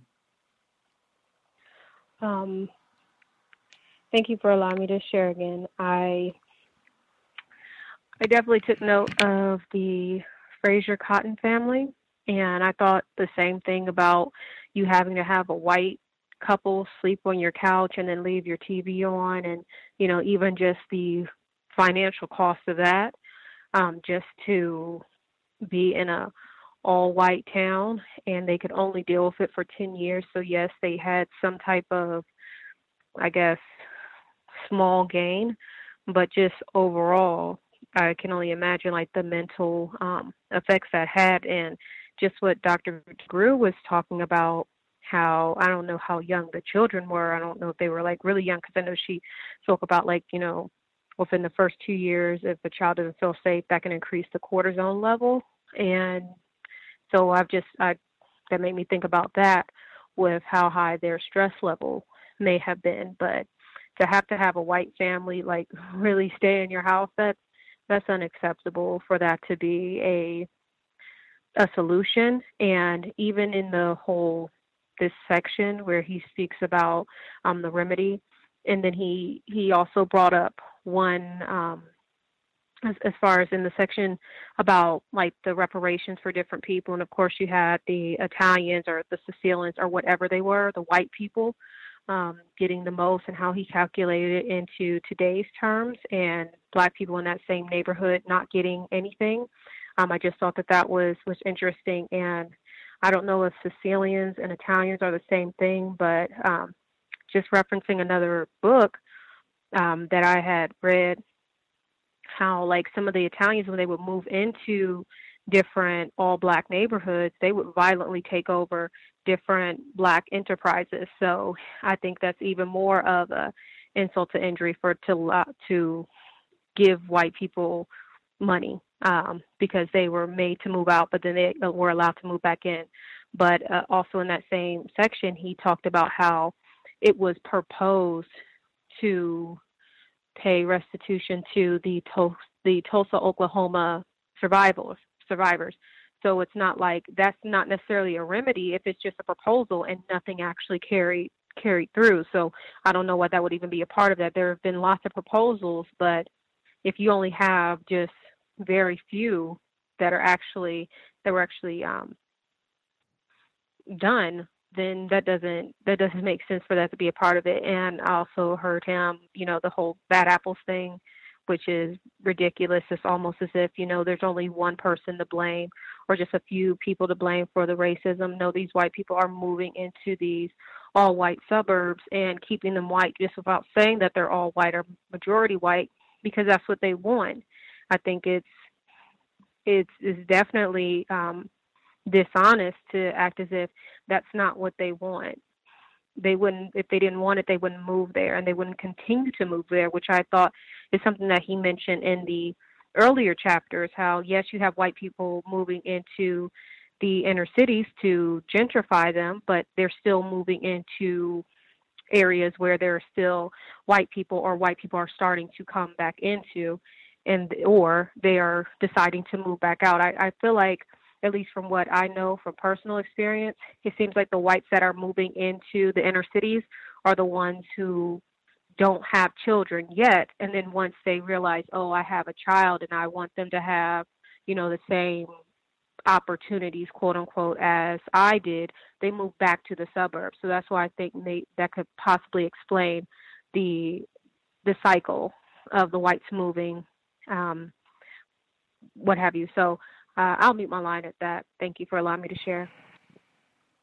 Much obliged, Red. Now that is interesting. I'm even because I was thinking about Seattle, where I'm at, while you were sharing that, and so many people have moved to this area. But a lot of the folks that move, especially to like the city, they do not. They are white people who do not have children.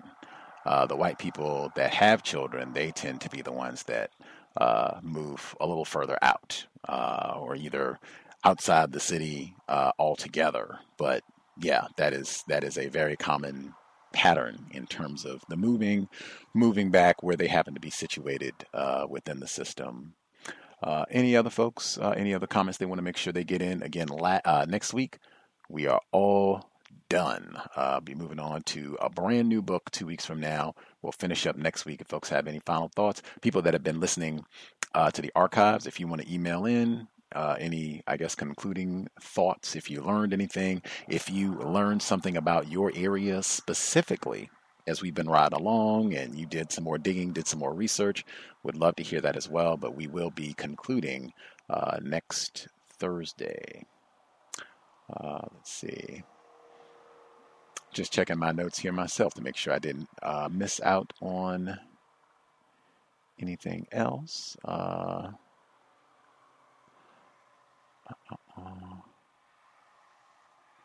Sure, there were a few others.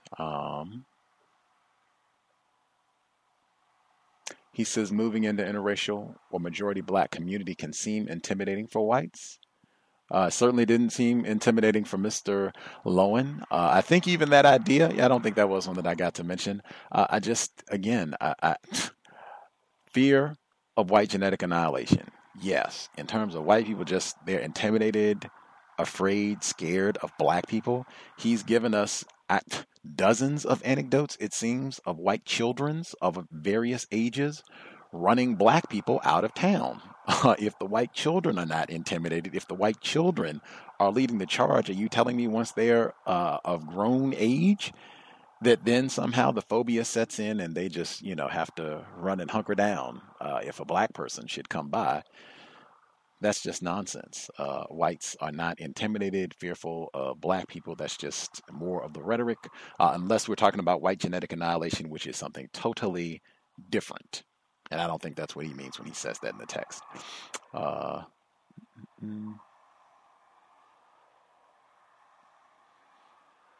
Let's see, check in for my last few notes, unless any other folks have a final comment or question. We will be back tomorrow for neutralizing workplace racism. Given the report that was shared yesterday when Dr. DeGrew was here about urine in the workstation, if anyone has come up with a counter-racist code for how you respond to that, be ready to share tomorrow, 8 p.m. Eastern, 5 p.m. Pacific for workplace racism, and then the compensatory call-in will be Saturday, 9 p.m. Eastern, 6 p.m. Pacific. If in between that time you think of a book, you can share. If you come across anything, you hear people with suggestions for great books. A lot of times people do those summer reading lists. So if you hear anything that sounds like it would be constructive, preferably by a non-white author, since we just read a white author, feel free to drop an email and we will give it a hoot, maybe vote, and see what'll be our next book. Let's see. The portion about the armed forces, that is an important one. He was talking about Jacksonville, Florida, and he was saying that Jacksonville specifically is really good and that they've come a long way in terms of fighting against, quote unquote, segregation. They wrote specifically because the armed forces realizes that its men and women live or spend time in nearby communities. For decades, it has made relationships with nearby Jacksonville communities, including race relations, that word again, part of the evaluation process for base commanders to be sure. Some commanders treat this requirement merely as a bureaucratic nuisance. Nevertheless, it helps, and every government agency, state and federal, needs to make these concerns part of the job definitions of those who run its local offices. There is no footnote directly for any of that. So I'd be very curious as to what is the evaluation process for race relations? Like, what does that even include? Like, did you go to, a certain number of diversity meetings? Like, how many black friends do you have? Like, what is the criterion for even, gauging this process? Like, if you started down here on race relations, on the race relations scale, but you've made it, like, I would need more information. He didn't have a footnote. And as for Jacksonville, now I don't live in Florida or even North Florida. That's where Jacksonville is. I've been there before, though. But even still, if they have more black people, it's less quote unquote segregated. I guess you have more non-white people and white people living in closer proximity. Have we solved the problem of white supremacy racism? Again, I've said that's a major problem that I have with the book, because that seems to be the flagrant suggestion to the problem. Like, if we can just get white and black people all living together, that's why he keeps bringing up that index, that things will be better. You can get access to that middle class lifestyle, and maybe white people won't be intimidated by black people. And I reject all of that. Again, if that were so, this problem would have been solved on the plantation. They would have realized that we're human beings, and would have been no Civil War. All this would have been taken care of a long time ago. That's not what this is. And in my view, that sort of thing is very confusing, because he does have a lot of constructive information, but when you're presenting inaccurate concepts of how we grasp and understand racism, again, what it means to be white and how they function, how they continue to function generation after generation, that's where the confusion comes in for victims, not racists reading this book. I assume folks are good? May I say one thing? Yes, ma'am. Just one other thing about the Frazier Cotton family situation. I'm assuming that white people, they know the history of other white people, quote unquote, protecting black people. So I don't know why they would assume that a white couple staying in a black household, quote unquote, would protect the black family.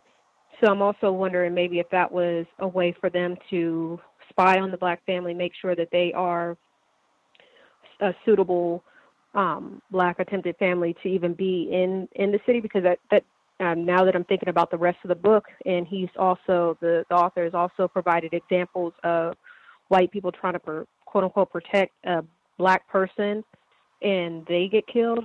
So it's kind of like making me think about that whole white people staying in the house thing. I'll meet my line. Thank you. I thought of that as well. I didn't know if I was being paranoid, as they say, or, super suspicious, but I was thinking, because he already said in the book they got to be well behaved. He had a white woman who said that in the first audio segment. We can have, one or two of you all, provided that they're well behaved, that could be a part of all right, we'll see if these niggers are well behaved. We scouted the house out. We checked out the bathroom. I stayed overnight. I went through that's why if that's got to be a part of the process, like if that's when they sell me the house and they hook me up with all the info I need to know, and that's part of it, like, oh, okay, this is Helen and John. They'll come and sleep over if things get better. Whoa, whoa. Like, whoa. I could see if all of that was what it took to get that middle class lifestyle, quote unquote, and then even with all of that, you could only survive for 10 years. Wow. Would be interesting to hear their assessment, the Frazier Cotton family, if they think that all of that was worth it after 10 years. Like the children, everybody, like, what's your assessment after you went through all that? This is the life that you got. Was it worth it? To see what they think. Anywho, much obliged for folks dialing in and sharing. I think there should be information, I guess, on that family specifically. That's footnote number 46. It says a struggled balance of hope and fear. What a title. The Valparaiso Times, June 29, 2003, almost, 16 years to the day, by David Mitchell. It's a struggled balance of hope and fear. Valparaiso Times. If anyone finds it and it has more information on the family, feel free to share. I'd be interested in checking that one out myself. With that, we will wrap things up. Thanks, everyone, for participating. I hope it was a constructive investment of your Thursday. We'll be back in about 24 hours. Reading is more important than watching television. Sobriety would be best under conditions of racism. Let's keep our brain computers functioning optimally so that we can solve the problem. Racist man, racist woman, racist child. In addition to being sober, let's be buckled up every time we're in a vehicle, passenger, or driver. Additionally, let's stay off the cell phone. Important one. Race soldiers look for any reason to stop us and cause us a lot of unnecessary problems. Just trying to do all the little things that we can to minimize contact as best we can. That said, Creator, we ask that you help us remain patient with other Black people, victims of white supremacy. We ask that you help us remain patient with ourselves. Remind us to demonstrate the highest levels of Black self-respect at all times, in all places, each and every time we are in contact with another Black person. It has been time. Replace white supremacy with justice immediately. Cows signing out. Thanks all for tuning in. Nigga, you so brainwashed. I'm a victim, brother. Problem. You're a victim. I'm a victim of 400 years of conditioning. Shut up. The man has programmed my conditioning. Even my conditioning has been conditioned. With Lucky Land Slots, you can get lucky just about anywhere. Dearly beloved, we are gathered here today to... Has anyone seen the bride and groom? Sorry, we're here. We were getting lucky in the limo and we lost track of time. No, Lucky Land Casino, with cash prizes that add up quicker than a guest registry. In that case, I pronounce you lucky. Play for free at LuckyLandSlots.com. Daily bonuses are waiting. No purchase necessary. Void where prohibited by law. 18+. Terms and conditions apply. See website for details.